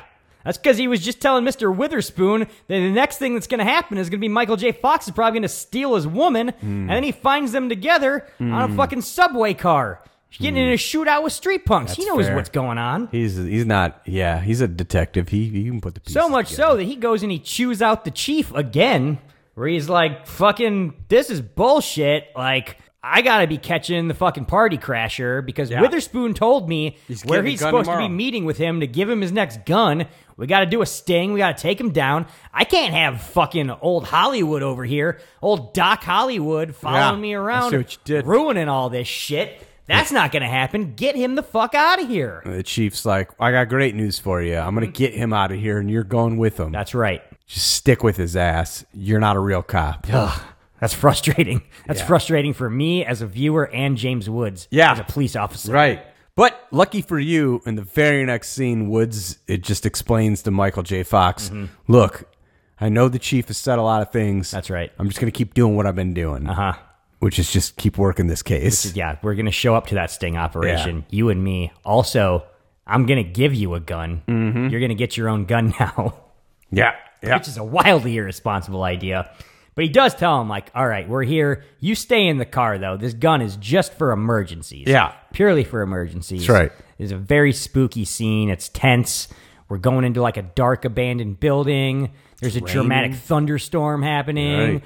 Fucking it's all scary. Claps of thunder happening in the background. There's Who had the clap? Fog everywhere. Steam rising off the ground. And then also, I think there's even fog inexplicably inside of the building when we go inside of the building. Hate to see that. So there must be some sort of dry ice machine. I don't know if they were having like underground raves in here a couple hours earlier. It's kind of like when the Batman ride first opened at Great America. Very It's similar a lot like to that. Batman the ride before they cut the budget and stopped having all the fog machines going on. I love the fake smoke on that Gotta love that line. stuff. Gotta love all that ambiance. That's sad. So what happens very predictably is that Michael J. Fox does not stay in the car. He goes in. He hears some chaos. There's some rumbling, some shooting, some people running around. He can't see because there's a fog machine going. Right. He panics. He shoots a man in the chest. Classic Point blank. dirty cop style. Yeah. Point blank. Shoots what turns out to be an unarmed man in the chest several times. Murders him. Murders him This dead. wacky movie has just suddenly taken a very dramatic turn. Weird turn. Yeah. James Woods is all business. He's like, where'd the bad guy go? That's not the bad guy. Oh, he got away. He was just trying to get out. He shot some sort of poor man. It's just this poor innocent man. I don't know if the movie thought they were pulling the wool over our eyes or something here. I saw exactly what this scene was from the very beginning. Yeah. So it took way too long to play out because I saw what it was the entire time. Like the twist that happens wasn't a twist at all because it was just far too obvious. Michael J. Fox is having a crisis of conscience. He's like, I just killed a man. I don't know what to do. And Woods is like, look, bro, I'm a cop. I'm going to take the heat. A cop, you idiot. We'll get your prints off the Detective gun. John Kimball. We'll make it look like I did some hero shit and accidentally killed this cop. You just get the fuck out of here and never talk about it again. You're a fucking choir boy compared to me. A choir boy. Yeah.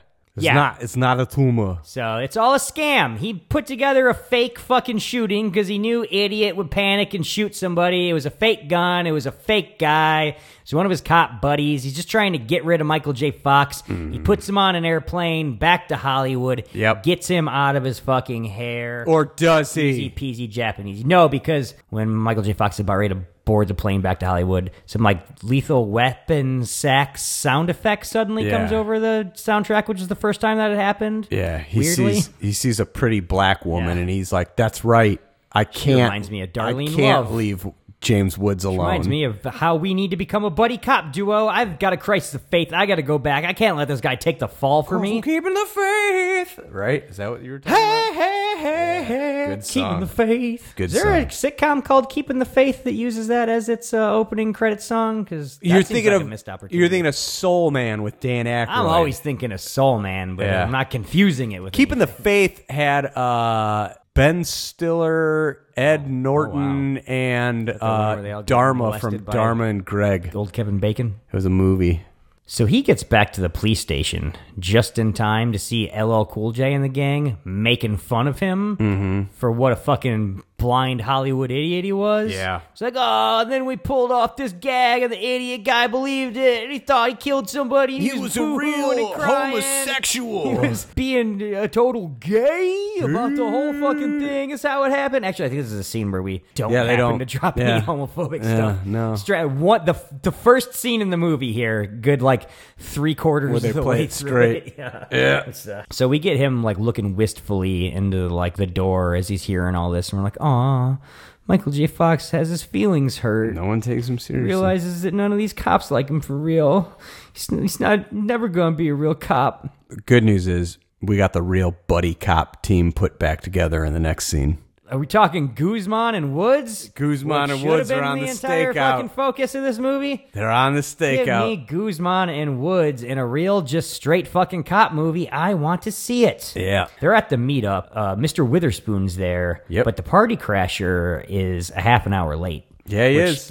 Witherspoon has his cockles up. He's like, this ain't right. Something's Yeah. fucking wrong. This isn't going well. We got to abort this fucking whole thing. Before they can. Too late. The party killer shows up. Party. He's creeping around in the shadows. Partay killer. He's lurking. He's like, let's do a deal. I want that gun. Psych! Yeah. He fucking takes the gun, brains Mr. Witherspoon with it, fucking puts the gun to his head, and he's like, yo, James Woods, I know you're out there, motherfucker. Like, I called the whole thing. Come out, wherever you are. I thought, too, that this had very, very similar vibes to that scene with fucking Nolte and De Niro in Cape Fear. Very similar. He's just yelling, just like, fucking, don't make me kill him, man. Don't make me kill him. It's on you, not me. So then he's talking all crazy, like religious or like whatever, like stuff about morality while he's spraying gasoline all over the fucking place. And he's holding the gun to Witherspoon's head. We're both cops. We're killing the same people, That's right, which Woods. isn't true, because Woods is like, you killed a little girl.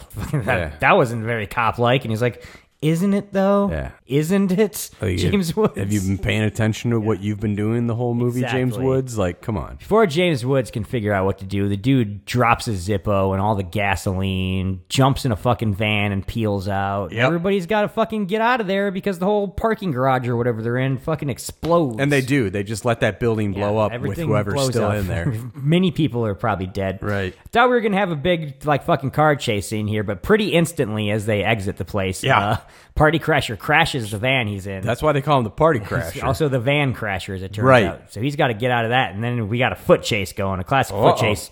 Michael J. Fox is now in a police cruiser that he has stolen. Yeah. Apparently. Yeah.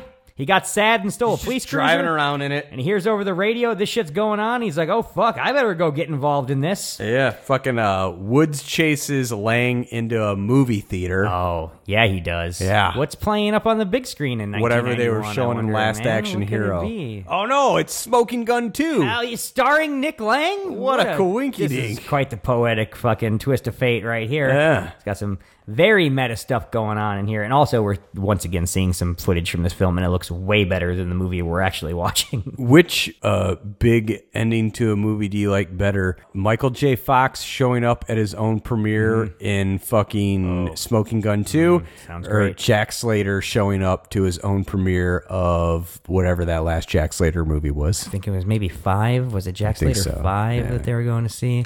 Yeah. I gotta say, nothing beats fucking Smoking Gun 2 for the parallel action here. Yeah. 'Cause we got a big shootout happens inside the theater. Everybody's running and scared. Yeah. I think James Woods like literally pulls just some dude in front of him as a human shield. Yeah, yeah. James Woods has proven time and time again in this movie he's got no problems opening up fire in a crowded area. Party Crasher knocks a guy over the fucking balcony and he falls to his death. And then he starts climbing around on all the like ornamental wooden type things on the side of this big one room old fucking theater. For like no reason. For literally no reason. 'Cause, He like- could just take the stairs. He's right next to the exit and the stairs. Not only that, but like there's big ornamental vases and then like he goes from there to jump on some cables to get down. That's right. All he's got to do is just lower himself down by hand. That's right. From the fucking It's just one story. Yeah, like if He's already up there climbing around like a little spider monkey. The shit that the vases are on, if he just hangs from there, he's like 5 feet from That's the right. ground at that point. He would have been fine. But instead, he's got to like find some velvet ropes and like pirate, fucking swing himself around. But then also Michael J. Fox is trying to follow him, and he's doing the stuff. But just then like in the movie. he's swinging from the ropes in the theater at the same time his character's swinging from ropes in the movie. And I'm like, oh, fucking Jack Slater didn't do this, where he had the same shit going on in the movie and in the theater at the same time. That's wild. Parallel action. This is fucking crazy shit going on. Swinging from the rafters, you know. So it's just like a weird little as Mac strange swashbuckling scene. As Max says. That didn't need to happen. And then James Woods just shoots the bad guy in the shoulder very anticlimactically and then is like, okay, he's down. Yeah. Arrest him now. Yeah. Good. Glad we got that all wrapped up. Yeah, that was seemingly it for a second there. Next scene, Michael J. Fox is just swinging haymakers, punching James Wood in the face over and over again. Yeah. It's like, you made me think I killed a man. Yeah, I liked it though, because at least he was like showing a little fire. Yeah, showing some fire. I don't like punching what you him in put the me face. through. I don't care if I'm an actor. James I'm a Woods real is just person. taking it. He's taking these fucking blows, and he's like, you know what I did? I finally let you know what it's like to be me, man. It sucks being me. Thinking you killed people sucks. Being a cop sucks. I'm a fucking scumbag. Like, it's not easy. let that sink in, brother. To be me. And I was just, the Fight for Fighting song. writing during all this. The one thing that was going through my head was Was that the Fight Fight for for Fighting Fighting song. yeah. But the other thing was that, like, oh man, who's watching that killer who was only slightly wounded while you guys were doing this big argument? I sure the hope ambulance I sure hope people. the killer doesn't kill the EMTs that took him out of here and then escape again. Shit, I didn't even think of that. He does. He God does. Damn it. And then the next scene, Michael J. Fox gets back into the stolen police cruiser and just drives it around more because apparently he's just allowed to do that now. Yep. After punching James Wood in the face a bunch. Yeah. And then the killer's like, ooh, popping up out of the back seat. I'm in here with you, Michael J. Fox. Fucking, I got a gun. I'm going to kill you. I'm the killer. And he's like, good news, though. I've been following around James Woods, and I know how to act crazy like a fox. That's right. He's using his acting to get himself out of this. That's right. Fucking instead of stopping the car, he hits the fucking gas. Yeah. He's plowing through a farmer's market or something. He's like, you want to kill me, bro? I don't even give a shit. I just went to the doctor. I got a month to live, bro. That's right. And he's such a good actor. He's fucking is selling all this dialogue. The killer believes him. I really do like Steve laying in the backseat being like, oh, for real, bro? Yeah, like, let's just slow Get down a fucked little. up. What do you say? They're yelling at each other back and forth. Stop the car. Drop the gun. Drop the gun. I thought it was a real Point Break. Pull it. No, you pull it. Moment. Like, it was really working for me like that.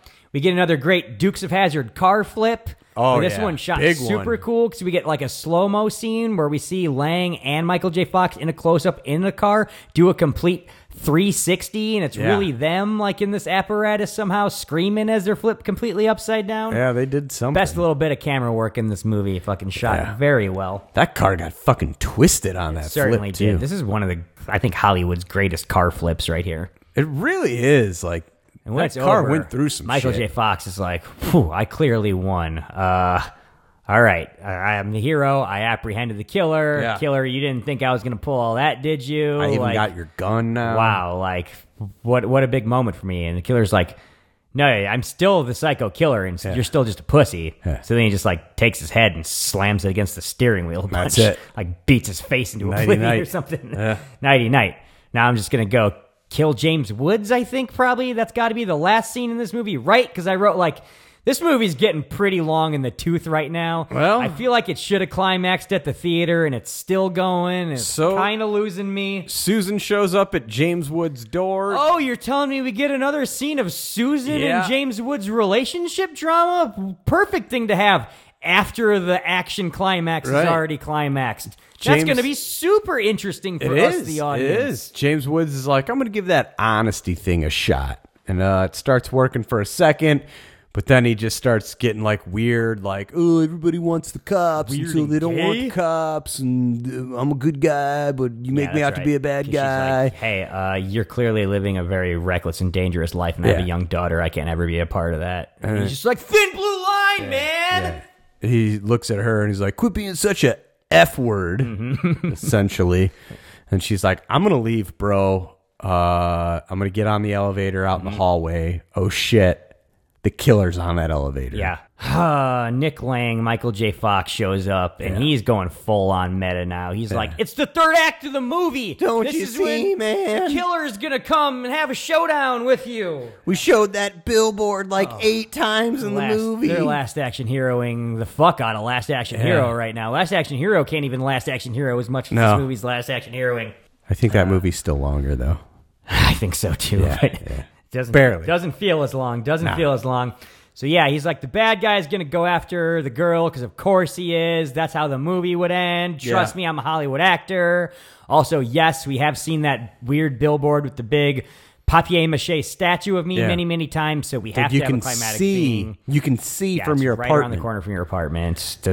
It's where we're going to climax But the movie finally. They couldn't put that together by themselves. Luckily, the killer calls, and he's like, oh, I'm on the billboard. By the way, look up at the billboard. That's where I am with Susan. I'm not even going to say I'm gonna say where, with the though. woman. I'm going to say with Susan, Yes. so you know specifically who I'm talking about. But, like, where could I be? I don't want you to think that I have that other blonde cop who showed up in 2 scenes earlier in this No. movie. 'Cause Oh, I can see China? how fucking dense you idiots are. Yeah. China. I tried to do some research on China because I was like, I feel like I've seen China in something. And then I looked at her. The and I was little like, ladies thought the same and I was thing. like, no, I've not seen China in anything. No. I have not No. seen her in anything. Yeah, she just looks like other white So then we finally get our big climax where they go up to the billboard, fucking save Susan. And this scene, I don't know if I was just done paying attention at this point, but just like from shot to shot, this scene just didn't make any visual continuity sense to me whatsoever. That was happening up here. What were you having problems with? I don't know. The party crasher and Nick Nolte are like strangling, or Nick Lang are strangling each other. Right. Meanwhile, like, James Woods is out dangling off the edge of the fedora. And I'm like, how do you even get fucking out there to where he was dangling out the edge of the thing? Door. I didn't see the initial fucking, like, action that caused him to be dangling out there. Susan's out there, like, trying to pull him up. And I'm like, last shot I saw before I blinked, apparently, they were, like, climbing the stairs to get up here. Now, suddenly we're dangling off the fucking edge. I don't know. Oh, that's right. So they go up into the billboard. James Woods is leading the way. He doesn't notice Stephen Lang's there. Stephen Lang jumps out with a sneak attack, punches James Woods through the trapdoor. Woods goes sliding. That's right. Almost falls off, but it hangs on at the last second. The fedora of the giant is Joe Gunn, starts aka Nick crying Lang, aka Michael J. immediately. Fox. And he's like, "You gotta save me! You gotta save me!" And old then, like- girl's like, "I'm cool as can be. I'm not panicking at all. Yeah. I'll save you." And then, like, the next scene I saw was Michael J. Fox getting strangled by Stephen Lang. But then, like, suddenly after that, I just saw Michael J. Fox had turned the tides and then had, like, a rope around his neck or something. Like, well, I didn't even see how he turned the tides. I think I blinked Kicked and missed him in the that dick. again. Like, there was just crazy editing going on He in here. kicks him square in the dick while he's getting strangled. So then she pulls James Woods up. Yeah. And then, like, he's like, okay, he's safe now. And then there's a scene where, like, I think Stephen Lang starts to do a backflip, and then there's just a jump cut mid backflip, and then suddenly he's free from being hung, and then then Susan has been knocked off somehow the entire thing and is dangling out off the cigarette at the end of the gigantic Stephen Lang's, and I'm like, there's like 6 or 7 shots that just like jump cutted. You went from A to G there in the editing somehow. Like, I do not know what just happened whatsoever. Fox kicks Lang in the dick. He hangs him for a second, and then he's like, "Oh, I'm gonna go take care of everybody." But the killer's like, "No, bro, I got free." He kicks Susan. Susan goes flying. She's hanging from the cig. And kicks her in like 2 shots that are each a quarter of a second long, and like just cut to shit because clearly what happened made no spatial sense if you were actually going to shoot it happening. Like, where they are in relation to each other is just makes zero sense at any point during this whole fucking sequence. Well, now we're finally at the point where James Woods like, "I'm calling the shots here. You go do heroic shit and save that woman. Save that I'm girl. not fucking with that." Ooh, yeah, I'm just gonna. That relationship is not working for me. So I'm just gonna go. I'm chase, writing that one off. I'm just gonna go chase Lang through the fucking billboard. I'm gonna be the big hero cop here. What happens? Wood goes after the killers.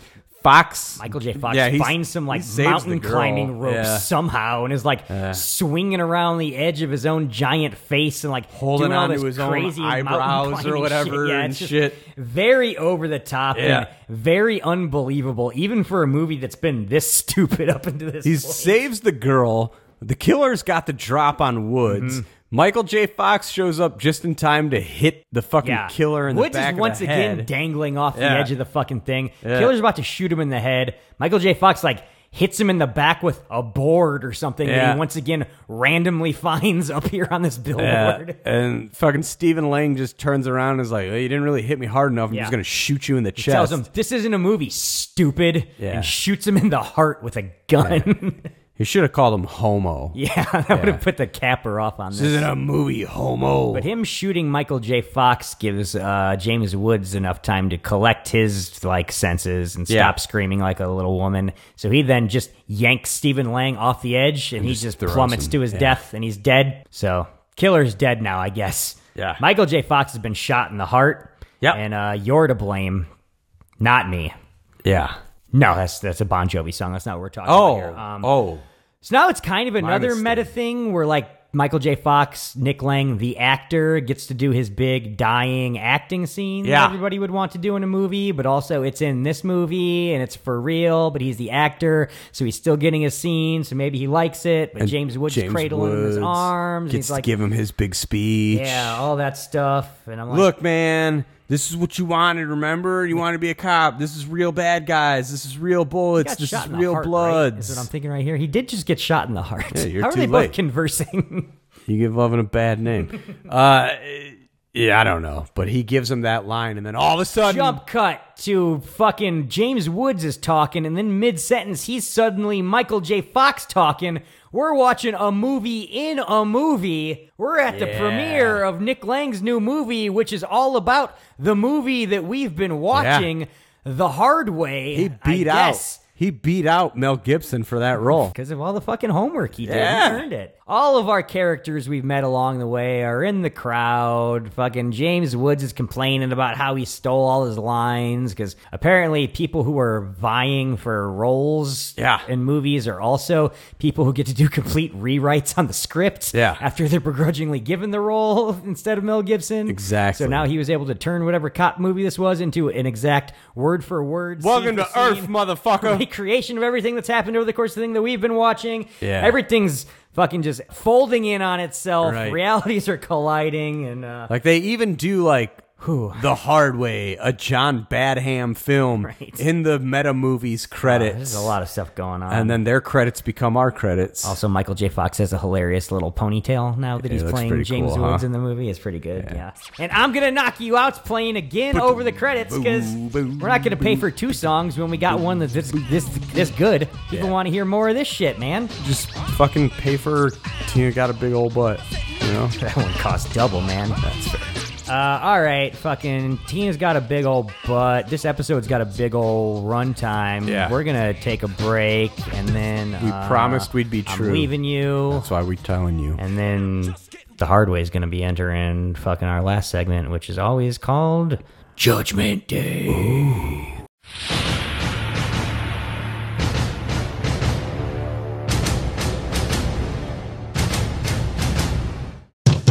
Who is it? Police, open up. How do I know you're the police? After I shoot you through the door, you can examine the bullet. Open up.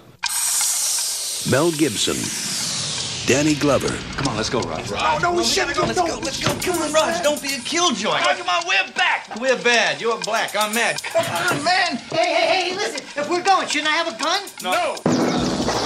Now, get ready for something lethal. I'm surprised you haven't heard about me. You know, I got a bad reputation. I mean, sometimes I just go nuts like now. Because the magic Gun! is back. Mark, out the window! Are you all right, man? Yeah, I'm okay. Where were you, man? You're my partner or what? Why didn't you follow me down? Yeah, why don't you follow him down? Shut up! I'm 7 floors up! Lethal Weapon 2. You go first. I'm really too old for this. You go first. I'll cover you. Eeny, meeny, miny. Good police work, officer. Come on. No. Back to my place. Hey, I'll even cook.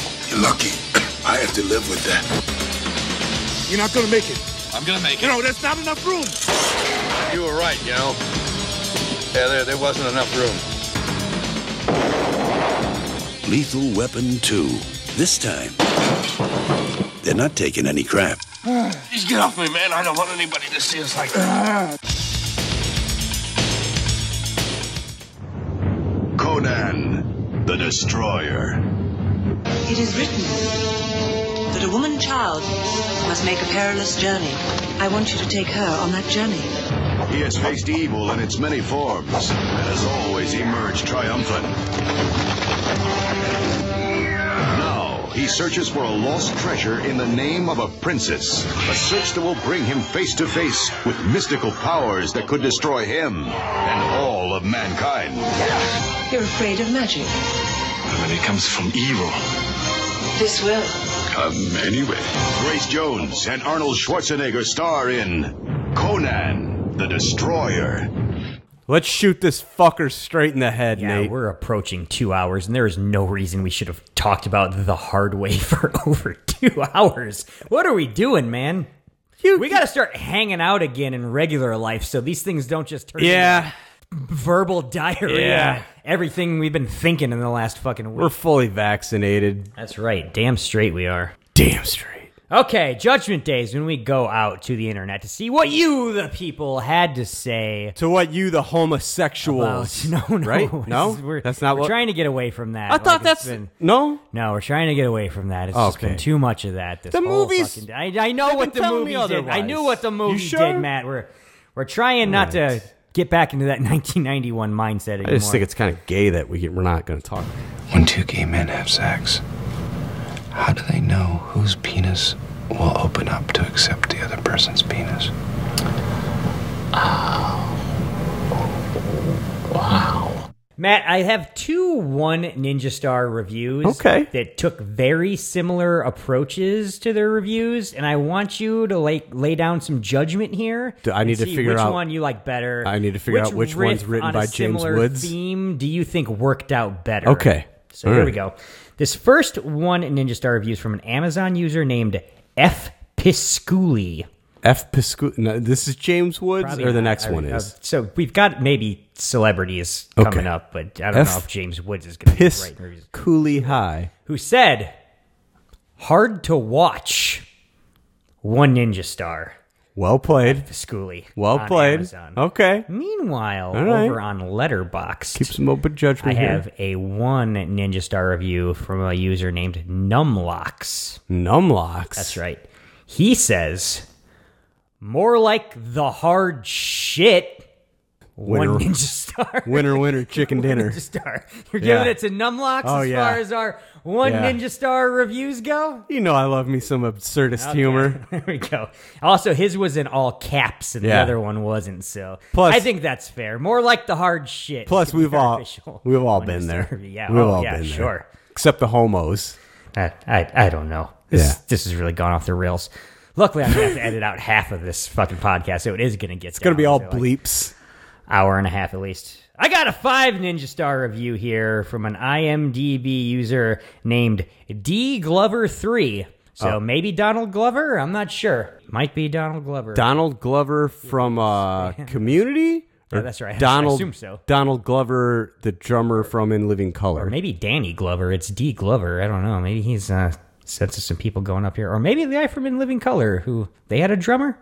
Donald Glover. He's the son of Danny Glover. They didn't just have a DJ out there. They were doing some drumming while those fly girls were dancing. Not that. No, Living Color. I'm sorry. I'm sorry. Oh, okay. I got you now. Look in my eyes.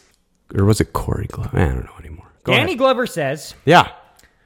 If you had read the earlier comments, I'm not going to do it in a Danny Glover voice. If you had read the earlier comments. If you have read the earlier comments, then you will get the plot of this film. Which is good. I like that. Yeah. I hate when everybody on these things thinks they need to recap the plot again. I can't wait for that Ivo Cobra review. I avoided this film for ages. My friends all loved the film, and out of spite, I point blank refused to watch it. I respect and recognize that movie. I eventually watched the film and have watched it over 100 times since. Now, okay, all right. Quality film. The cast is spot on. Sounds like you are the homosexual. And Fox are perfect foils for each other. Ladies and gentlemen, it's up late, Miss McBain. I'm your announcer, Upper Gruppenführer Wolfcastle. And here's McBain.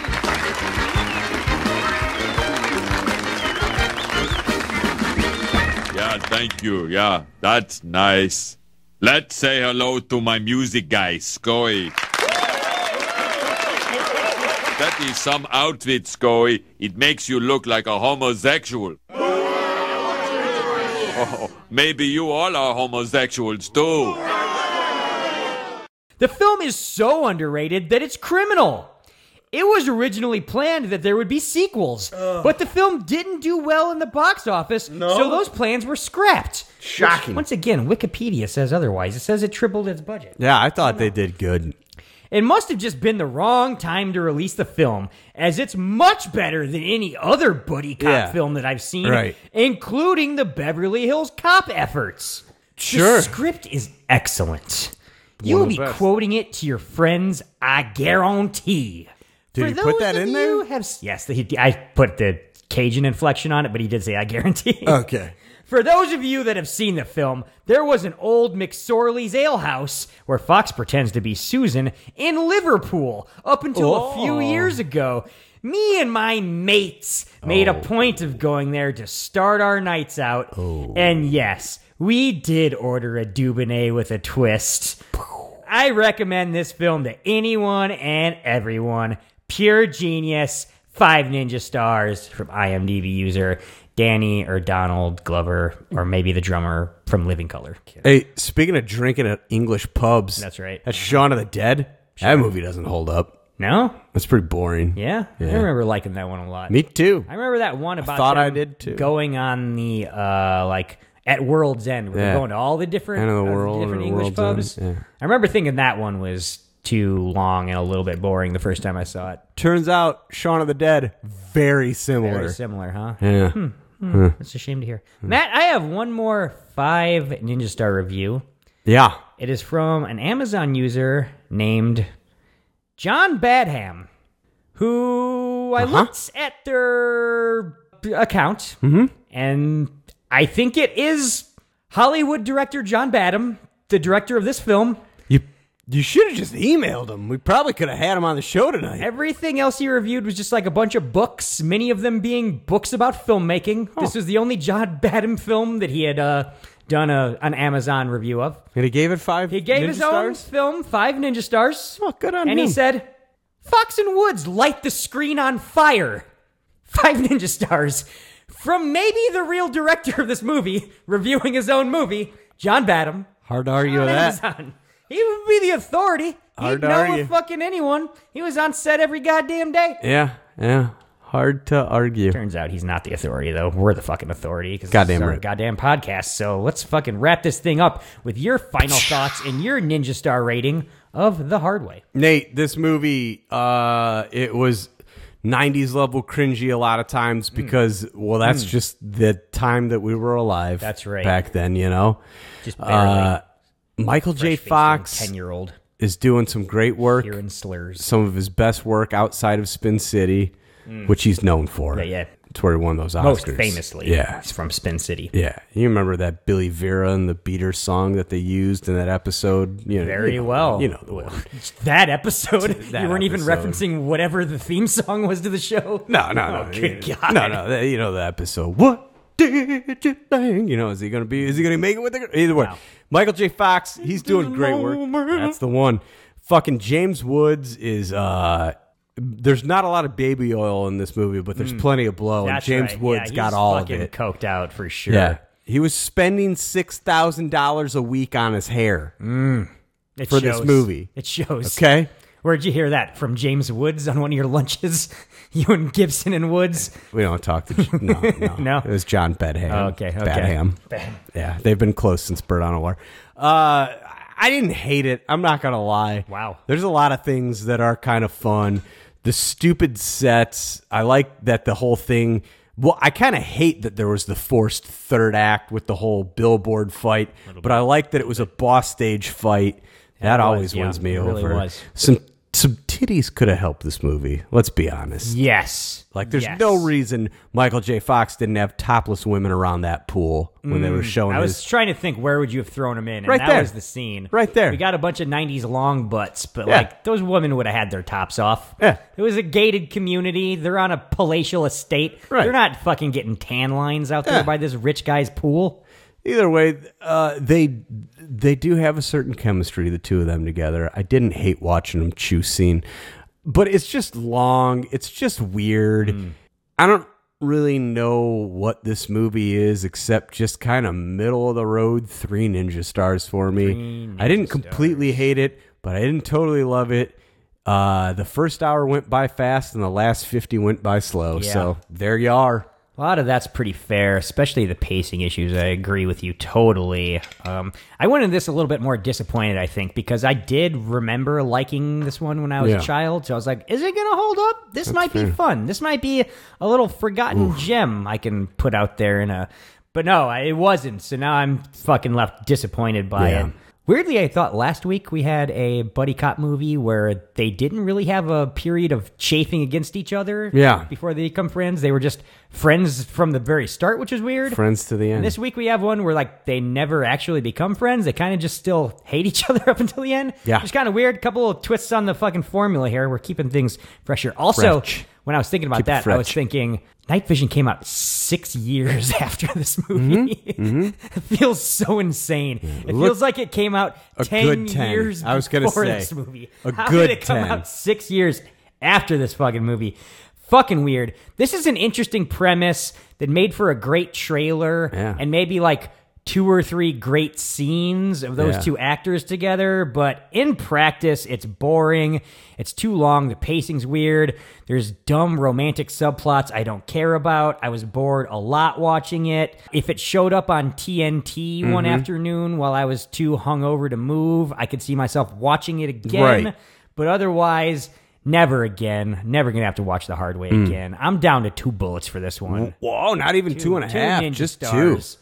2 ninja stars for The Hard Way. Wow. No, thank you. Throw it in the trash heap. Disappointment sets in. Disappointment's not going to set in for long, though, because this might have been a down week for me, having to trudge through The Hard Way. But next week, we're watching what I've heard a good handful of reputable people call the greatest buddy cop movie of all time, Matt. And a lot of people feel that way. One of the greatest sequels a lot of people feel of that all way. time. Home Alone Easily 2. one of the greatest sequels of all time. Harry and Marv become cops in the sequel. Yeah. No, we're watching fucking Lethal Weapon number 2, Diplomatic Immunity. Wow. Get ready to see some Patsy Kensit titties, motherfuckers. You know this one's getting at least 3.5 ninja stars. At least. On Baby Oil and Blow. Stay single. It's a long road when you're on your own, and it hurts when they tear your dreams apart. And every new town just seems to bring you down, trying to find peace of mind can break your heart.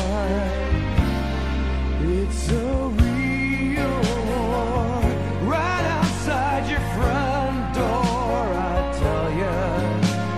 Out where they'll kill ya, you could use a friend.